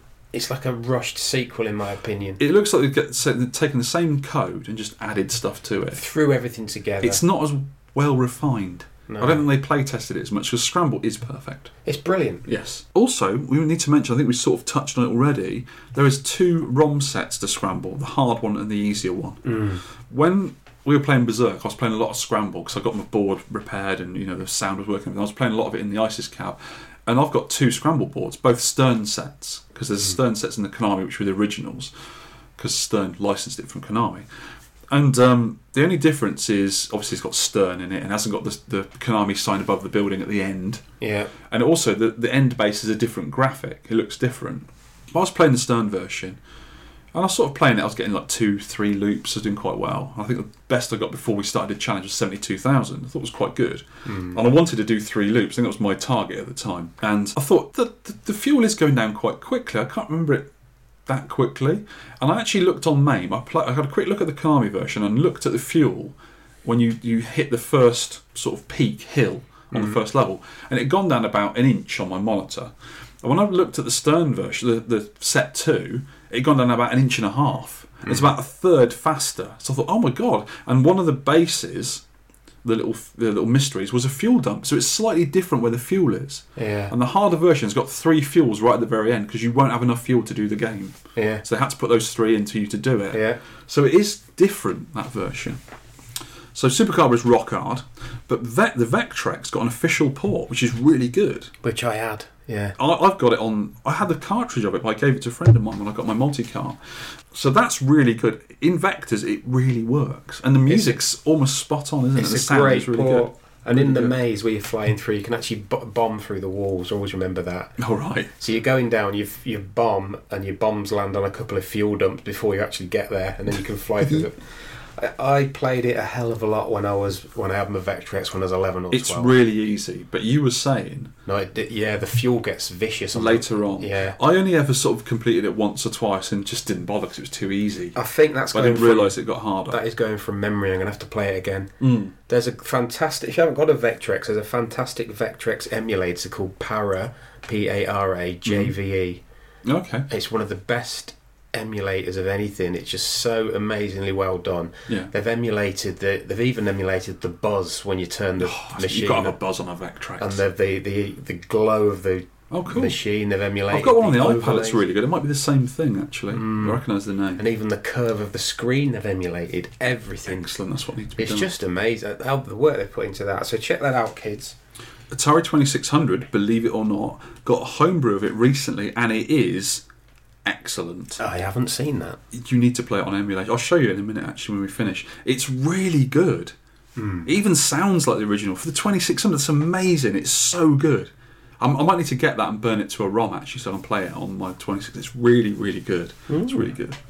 You can even play with a Mega Drive pad and use the extra button. You can use 2 buttons on it. Oh, wow. But you've got to plug it in before you start the game, apparently, on original hardware, because it recognises it there. Right. So you can actually use that, but normally if you just press fire on the normal one, it fires and bombs at the same time, which is okay, but it's a really close game.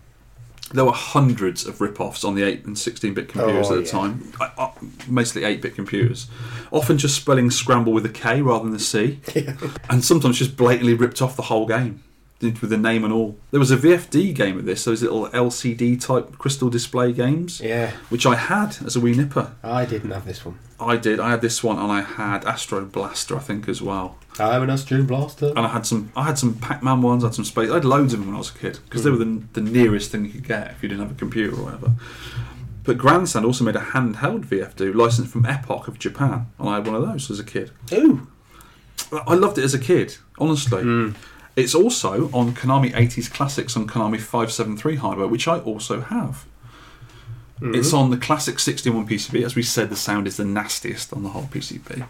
Really painful to play, especially after the real thing. But after playing your board, the main board, and the 60-in-1, I think the 60-in-1 is identical to... The gameplay is exactly the same, yeah. It's a really close... We were talking last night, if we had to have one PCB ever... I've always said I would just have 1942. I said I'd always have that. If you're only allowed one. Yeah. But now I would say, because 1942 is on the 60-in-1... That's cheating though, isn't it? I would have a 60-in-1. It is emulation, but it is a PCB. Yeah. That is the one... If I only had to have one, and you'd get shocked, you'd get murdered by people if you had another one, I would have the 60-in-1. I believe, from experience and memory, there's only 1 or 2 games on the 61 that aren't accurately emulated. And that's Donkey Kong Jr. But all the rest are almost perfect. What's wrong with that? Is a level on the chains level that he doesn't grab the chain properly, like you do in the real PCB. Because I've got the machine. When you're climbing up to the top. When you go down and grab, he doesn't grab it properly. He misses it sometimes. It's really odd. And there's no music on the Sparks level. There's no. It just forgets to put the music on. It's really odd. But yeah, there's these little things that you'd never know unless you got the original cabinets. But yeah, it's really good on there. A lot of Konami collections on more modern consoles have always got Scramble on it. Yeah. It's a minus 100 degree stone cold classic. I can't go on about how good this game is. We've got a little section called Overall Thoughts and Improvements. We can't really improve it. Well, this is the second time running where we said about Berserk, leave it as it is, it's perfect. Yes, leave it alone. I think this is... If I had to do a Scramble 1.5, I've just thought of this as we've been recording. Okay. I'd make it a bit harder. I'd play the Konami version, so the fuel's a bit more generous than the Stern set, whatever it is. Yes, 2 I think. Yeah. And also, I'd say on the third loop through onwards, I would have the rockets coming up when you're doing the wibbly wobbly caverns. Yes, that would be a bit more difficult, wouldn't it? Yeah, because it doesn't get any more difficult. It just becomes an endurance. Because the wibbly wobbly Space Invaders is dead easy, isn't it? You never die on that level. Well, you do. It's just getting used to what to do.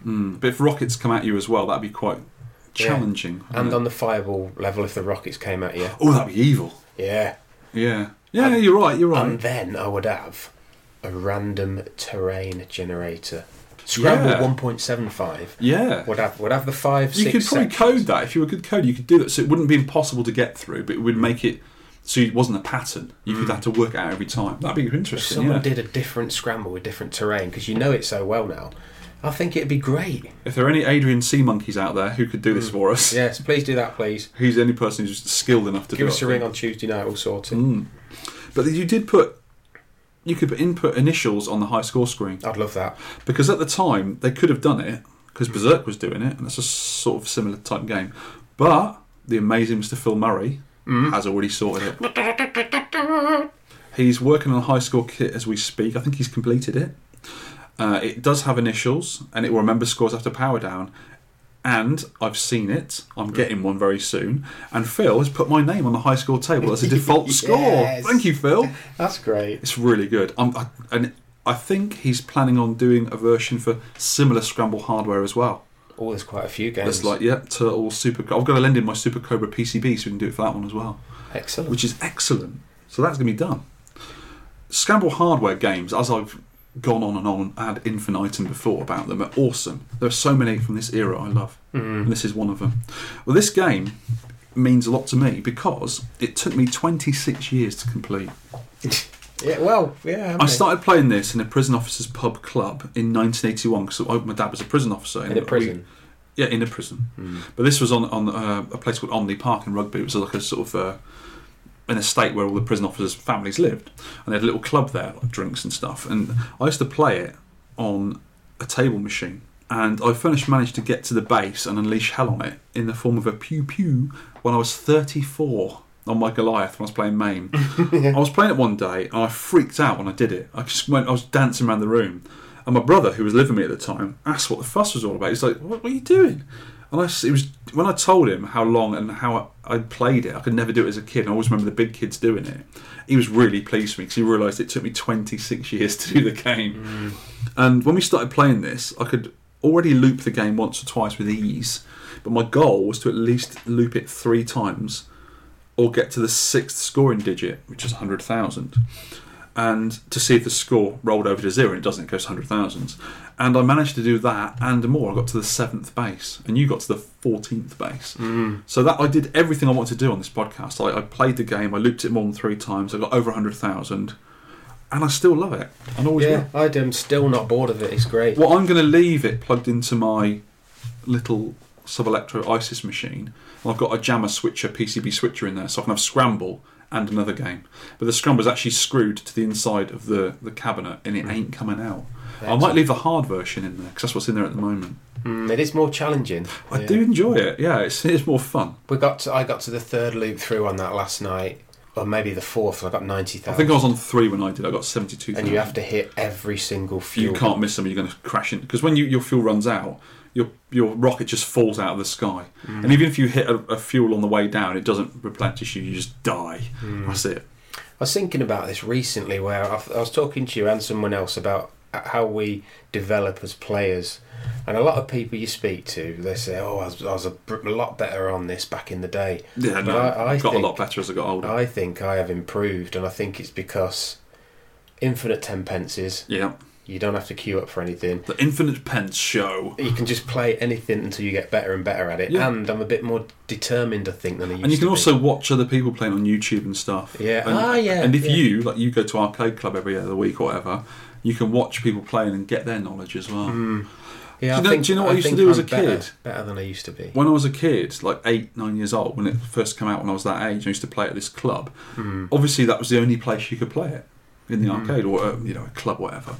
And I even turned my TV on its, my little black and white TV on its side, while I was playing Space Invaders on my Ace-Tronic to pretend I was playing Scramble. No way! Yeah. Idiot child I was. But that was what you did as a kid. You used your imagination. I remember the first game that I properly queued up for. I was thinking of this recently, this holiday camp somewhere, and it was Kung Fu Master.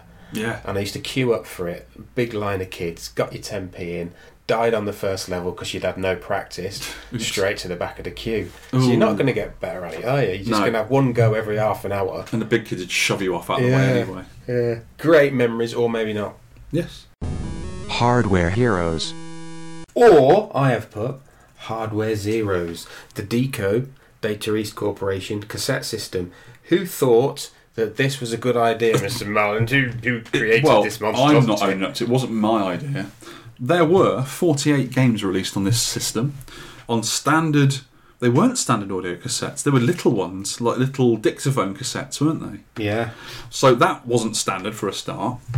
They were loaded onto the PCB's ROM chips, along with a security dongle, so you couldn't just copy the games, like 8-bit computer games. The few good ones to know, a very small few, are Mad Alien, Super Astro Fighter, Lock and Chase, Burger Time, Peter Pepper's Ice Cream Factory, and Bold Dash. That's it, out of 48 games. The others are rubbish. But weren't Burger Time done on other hardware? Yeah, it was well? on PCB. I think Lock and Chase was as well. They were normal PCBs, so there's no load times. The games took 2 to 3 minutes to load up and were terribly unreliable. Remember loading tape games on your old 8-bit computer and how frustrating that was when it didn't work? Same thing here. Imagine how annoyed you'd be if that was your business and a big lumpy arcade machine in your arcade wasn't working during trading hours. Because this thing wouldn't work. The cassettes were demagnetised easily inside a hot, grubby arcade machine. Probably isn't the best place to store cassettes. And arcade owners obviously got frustrated with this technology. I bet the PCBs were hacked easily to run without the dongles too. Look at the size of the hardware. It's the size of a small moon. We'll put a picture of this on there. It's like a 3 or 4 stack metal cage with ribbon cables everywhere. And then there's this big massive cassette thing, which I think you slot it into a little box and push it down like a NES, and then put the lid down on it.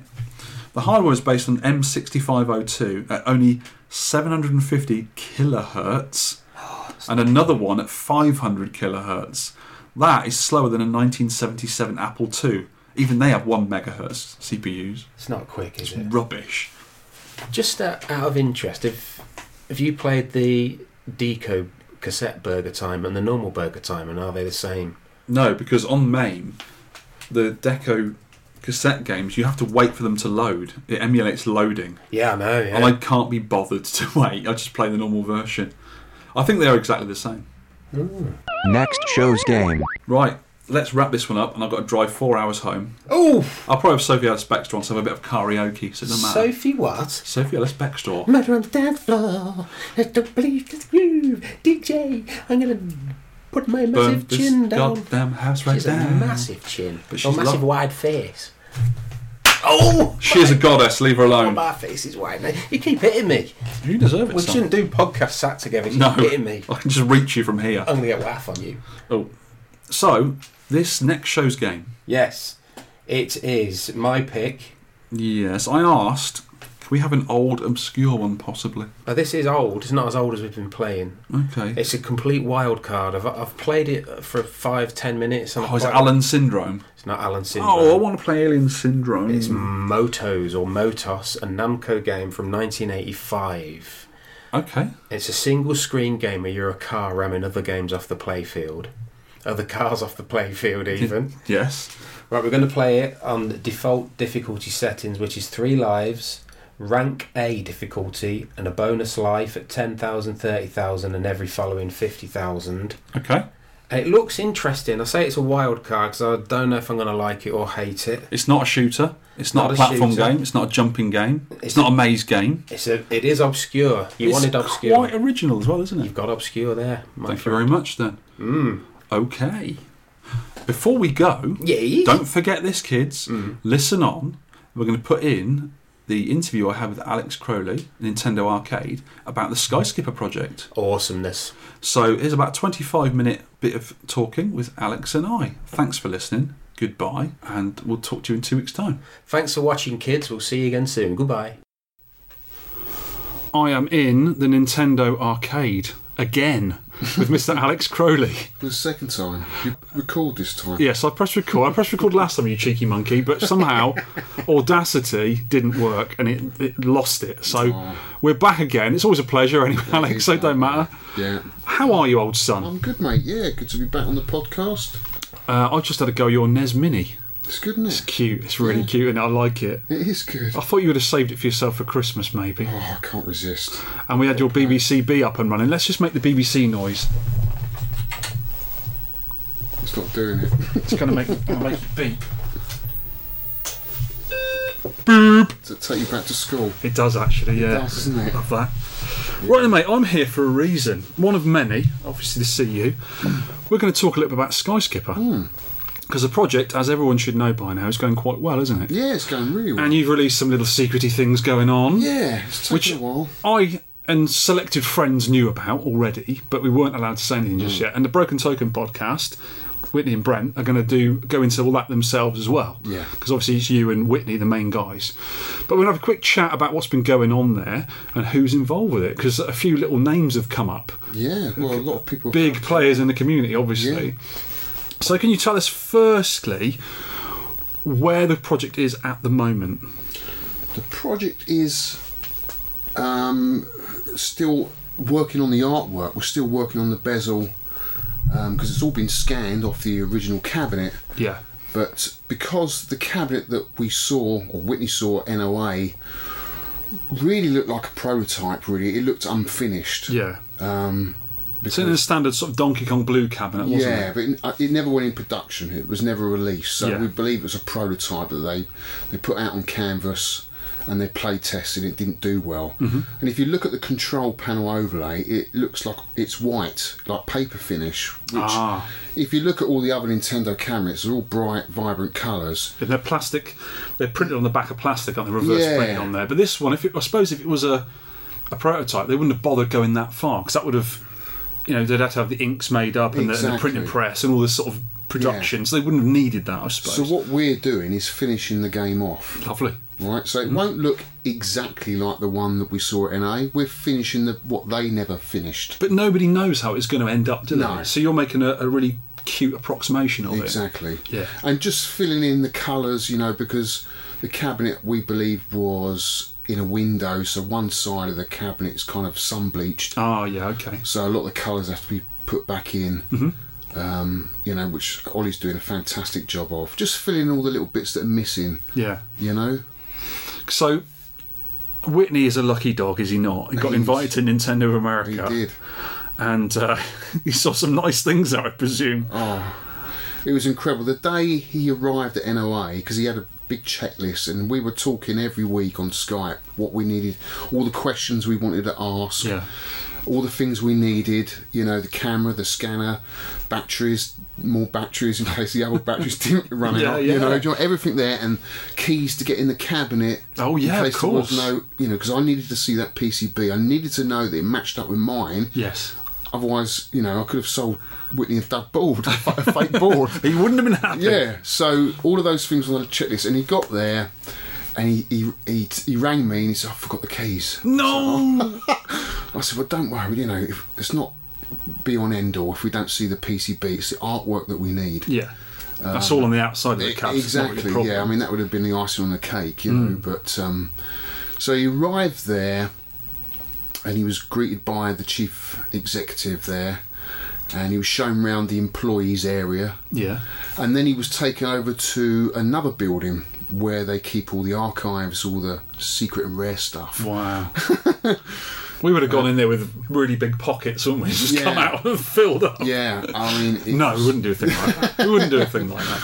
But yeah, the whole experience was amazing. I'm leaving loads out because he spent a good hour or two, I think, in the employees area. Yeah. Where they have the whole history of Nintendo. Oh, that'd be amazing on its own, wouldn't it? Yeah, just seeing it. He said, like, you touch little tabs on the floor and like a hologram would appear of the history of Zelda. You touch it again and it just goes back and back in time, telling you the whole history. And there was some Nintendo cabinets in there as well. I think there was an F-Zero in there, Donkey Kong and a few others. Radar scope, I read. Radar scope cockpit. Oh, that's super rare. There was quite a few, well, I say quite a few, there are a few known. It's not a one-off, is it? No. They actually did that in production, but there's not many left. Yes. Wow. Quite a rare game. No sheriff, though.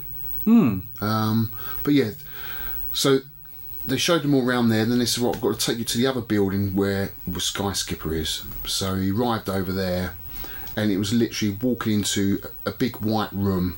They'd obviously taken it out of the warehouse, unwrapped it for the first time in 30 years. Wow. This is how long it's been. It's nice to know they've wrapped it probably and kept it safe. Yeah, but to open it for us, for our project, for the first time in 30 years, is just unbelievable, really. Yeah. And he was in there when he first saw it. He just like, wow, he couldn't believe it.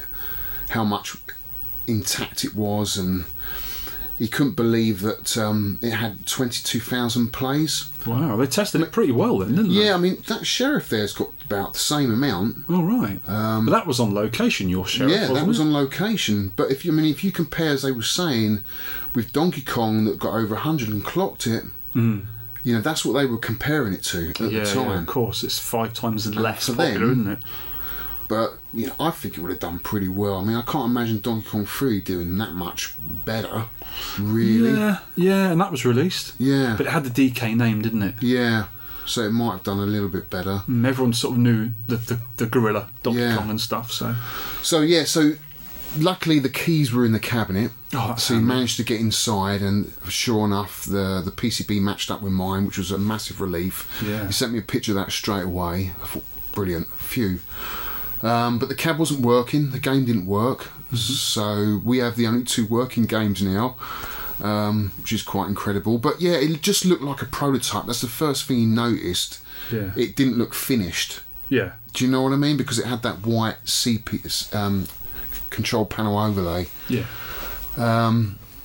She sat there with him, the historian, for I think he said he was in there for about 5 hours, scanning this thing and taking pictures of every single nook and It's cranny. really nice of them to help you out with this, isn't it? Yeah, A big company like that, you wouldn't expect that. yeah, And if you went to Apple, for instance, and you said, "Oh, I'm doing a project on Apple IIs," yeah. they just shoo you out the door. I know. And you wouldn't even get in. I Well, don't to think. be honest with you, I don't think there's any love for this game there at all. And there was talk of them giving it away, she said.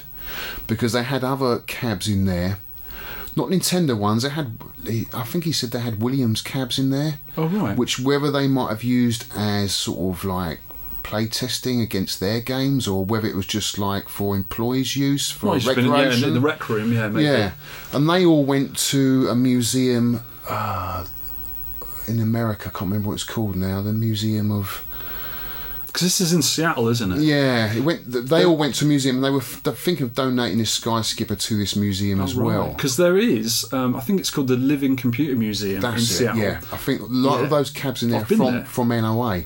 Oh, wow, cool. Yeah. Well, when I went there, it was a year or 2 ago, and I think they were just getting the thing off the ground, because they had lots of old computers there. But I went downstairs and I had to go to the bathroom or something, and I sort of shifted around the corner and I could see loads of things on pallets ready to come in. I was like, oh, this is interesting. Wow. I had a quick look. Yeah, Not as you do. would, sort of thing. But yeah, that was a really interesting place to go. And if they got arcade games there, because they had lots of computers running games, which was quite nice. The Ataris and, Colecos and all that sort of stuff. Yeah, so it's interesting where it all comes from. But if that was to happen, it'd be nice for other people to see it as well, wouldn't it? Yeah. When Well, I you get mean, working, the way aren't she they? was talking to Whitney, I mean, she could see his passion with the game. And Whitney, bless him, is a passionate man. yeah, I think he kind of was hoping that she would say, well, do you want it? Yeah, he's gone, I'll just back my truck In up. actual fact, it would have been a good thing, because if it's just going to get locked up for another 30 years... Better be played, wouldn't it? Cool, you go to Because someone Whitney who would really get it loves fixed it. as well. Exactly. Being the broken token, those guys fix stuff. Exactly. So, they would get it fixed pretty soon, I would have thought. So, yeah, I mean, they gave him a load of goodies while he was there, Nice. which was nice of them. And yeah, he had a fantastic day, I mean, now we've got everything we want. We've got all the files that we want. We can work to get a cabinet pretty much exactly the same as the one at NOA, but finished, in our way. It's going to be lovely and colourful. I've seen some of the scans already. Oh, it's nice and incredible. colourful. Yeah, the artwork on all Nintendo games are great, but this is something really special. Yeah. It really is. And it's that one in NOA was 001. It was the first one ever made. I think the chief executive there had a soft spot for that one. Yeah. All the others were destroyed. Oh, what a shame. And there was 12 that were made. 12, yeah, a dozen of them. Yeah. The funny thing is, they must have thought something of the game. Maybe this is why, as you just said, the guy liked it. It came out on Atari 2600. Yeah. Well, I think they've done a deal already. The rights with for it. Atari. Yeah, it's something to do with that. But I don't think that even sold well, because you can see carts on eBay brand new, sealed for next to nothing. I don't think it sold particularly well. It's not a rare game. Because we actually did it for the podcast early on, didn't we? Yeah, When we played it. we did, yeah. It was a fun game. It's a lot better than some rubbish games. It's really it's is. not it's not the best game for sure, but I mean, I played a lot worse. I quite like it. Yeah, absolutely. You know, it's nothing to dislike about it, but it's not a game that's probably going to last you forever. It's better than Rolling Thunder. Yeah, exactly. It has got a lot of replay. It's 4 levels. Well, we got quite into it, didn't we? Because you got quite far in it. Yeah. I didn't get as far as you. You were better at it than me. But we were getting quite into it. It was revealing other little things. And it was, if I remember rightly, was there a little tune from Donkey Kong Jr. in there? There is snippets from other. They pinched a little bit from another game. Yeah. Which It's is quite very interesting. unusual, and because it's based on cards, because Nintendo created cards. That's right, they had Hanafuda, wasn't it? Hanafuda, so they've kind of taken that, which I really like. It's a bit of history thrown in. It's the old hearts, diamonds, clubs and spades, isn't it? That's right, so if you get a flush, you get a bonus. And there's that whole risk-reward element with the fuel as well, That's right, you got land to get extra fuel. Exactly. So I might have to go back home and play it later on. There's a lot going on in it. it. There's nothing to dislike. It's not terribly simple. There is different things to do. Yeah. I mean, the graphics of the background's a bit harsh, a bit blocky. Yeah, but the actual sprites are really nicely drawn, aren't they? Yeah, you can actually see the propeller going round on the head. I wonder if that's another reason it wasn't finished. They didn't quite finish off the detail of the backgrounds. Could be.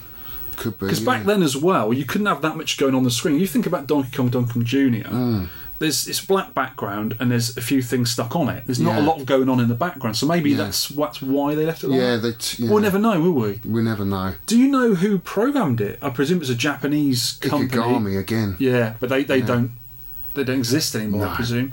We've tried. I mean, there's loads of questions still unanswered about the game. Almost impossible ones to answer. I still want to know who did all the artwork for these cabinets. I mean, we know Miyamoto came on board at Sheriff, and it shows, because every cab before Sheriff is pretty bland. Yeah, it's just stripes and lines, aren't they? And you look at that and you think, wow, someone's really taken an effort to create something really beautiful there. Especially on that coin mech plate there. The coin mech, Vic, is the best thing on there, mate. It's lovely, I made that. You did a fantastic Listen, job. everyone, I'm pressing the button. Yeah, I did a little bit of engraving for you. That looks quite nice, doesn't it? It's fantastic. I forgot I did that until I just turned around. But yeah, I reckon he probably did do the artwork, but you just want to know for sure. You just want to know from someone from the company to go, yeah, this guy did the artwork, this guy did the graphics, Right, the question is, have you and Whitney been on to Miyamoto? No. You want to try sending him an email? Yeah. I'm sure if you put down Sheriff or Sky Skipper, it might pique his attention.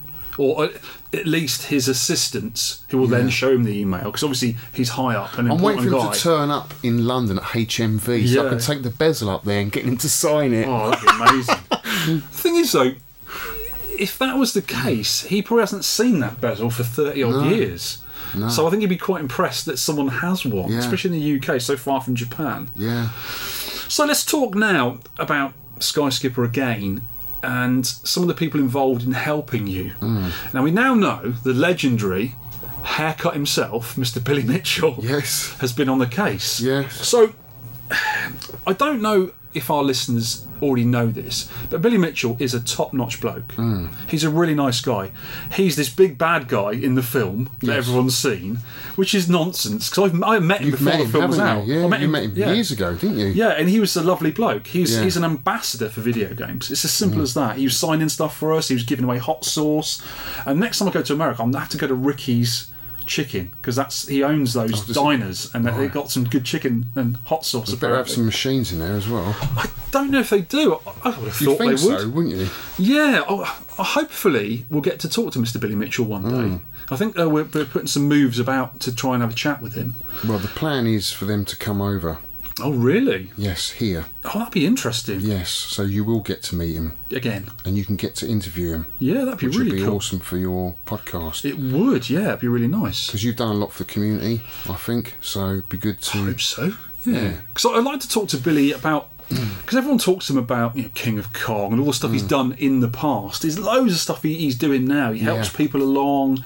He's been in production with the other films about arcade games, like the one about Nibbler. Yes.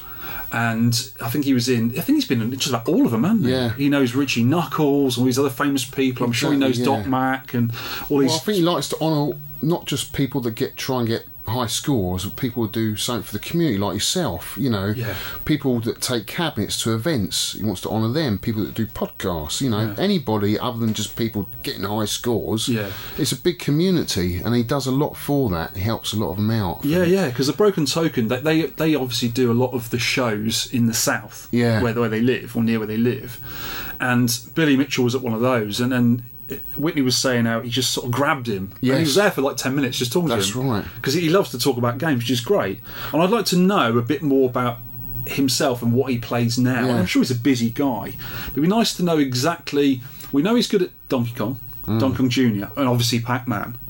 But I think he's got world records in quite a few other games as well. He has, yeah. And it'd be nice to know sort of what other games, or what other games he would like to get if he went back into it. And I'm sure he could just flick his wrist and get a world record. You know what he's like? Definitely, yeah. He's a top player, isn't he? But it's funny how it came about with that, how he met Billy at that event. Do tell. Because I think Whitney was comparing there, and and Billy was there, and it just dawned. I think he had a conversation with me the day before, and it suddenly just dawned on Whitney that Billy should be the person he should be asking about Sky Skipper. Yeah, because it had quite good ties with Nintendo. Well, because exactly, he got the world record at Donkey Kong, and I think he was invited to NOA to be awarded, or you know, whatever you do when you get a world record. But I mean, it's a big bonus for Nintendo at that time. If you're promoting, you get a world record at Donkey Kong, you're kind of promoting it, aren't you? Yeah, the game. Absolutely. So he did a lot to Donkey Kong in a way. When he did that as well, it was quite a long time ago. When he got on the front cover of Time magazine, didn't he? Yeah.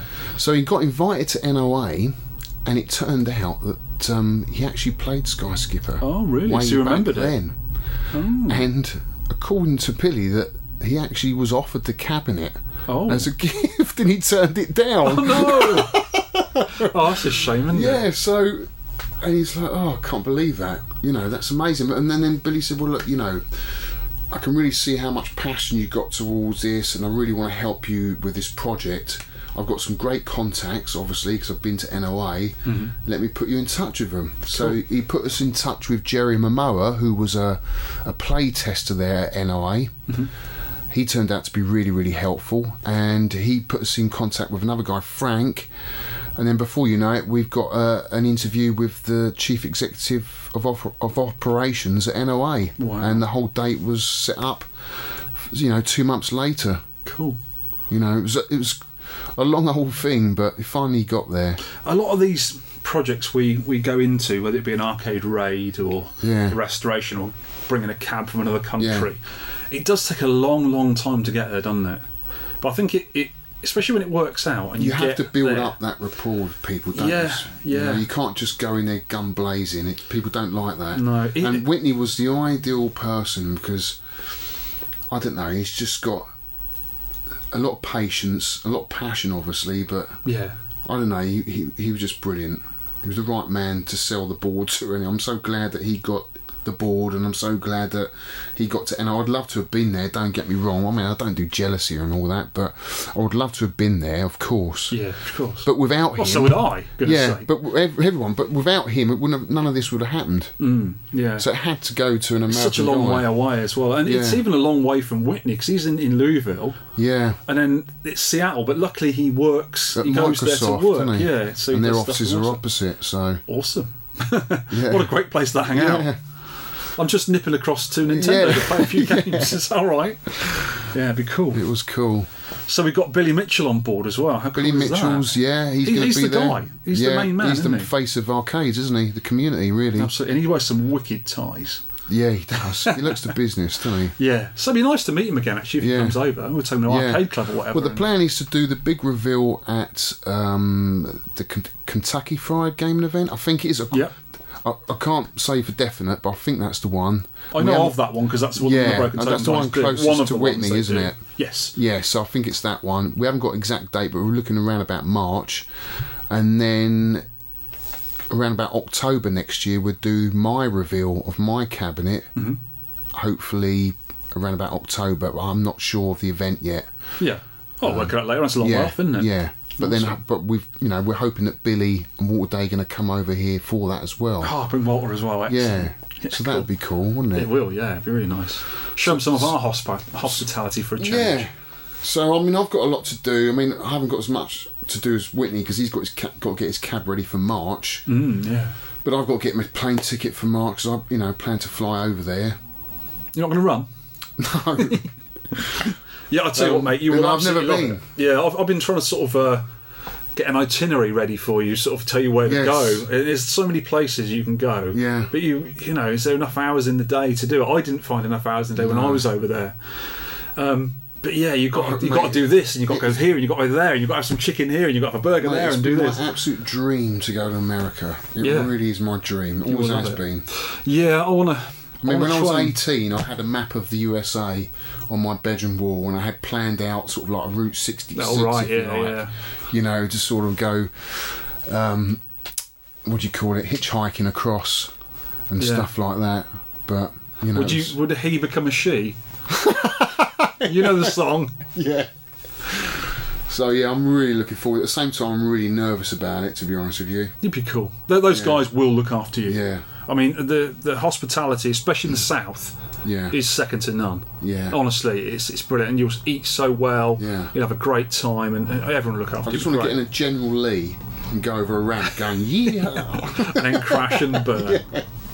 Yeah. So that's interesting stuff. Hopefully you'll keep us posted on future developments, and I want to play it before it goes out as well.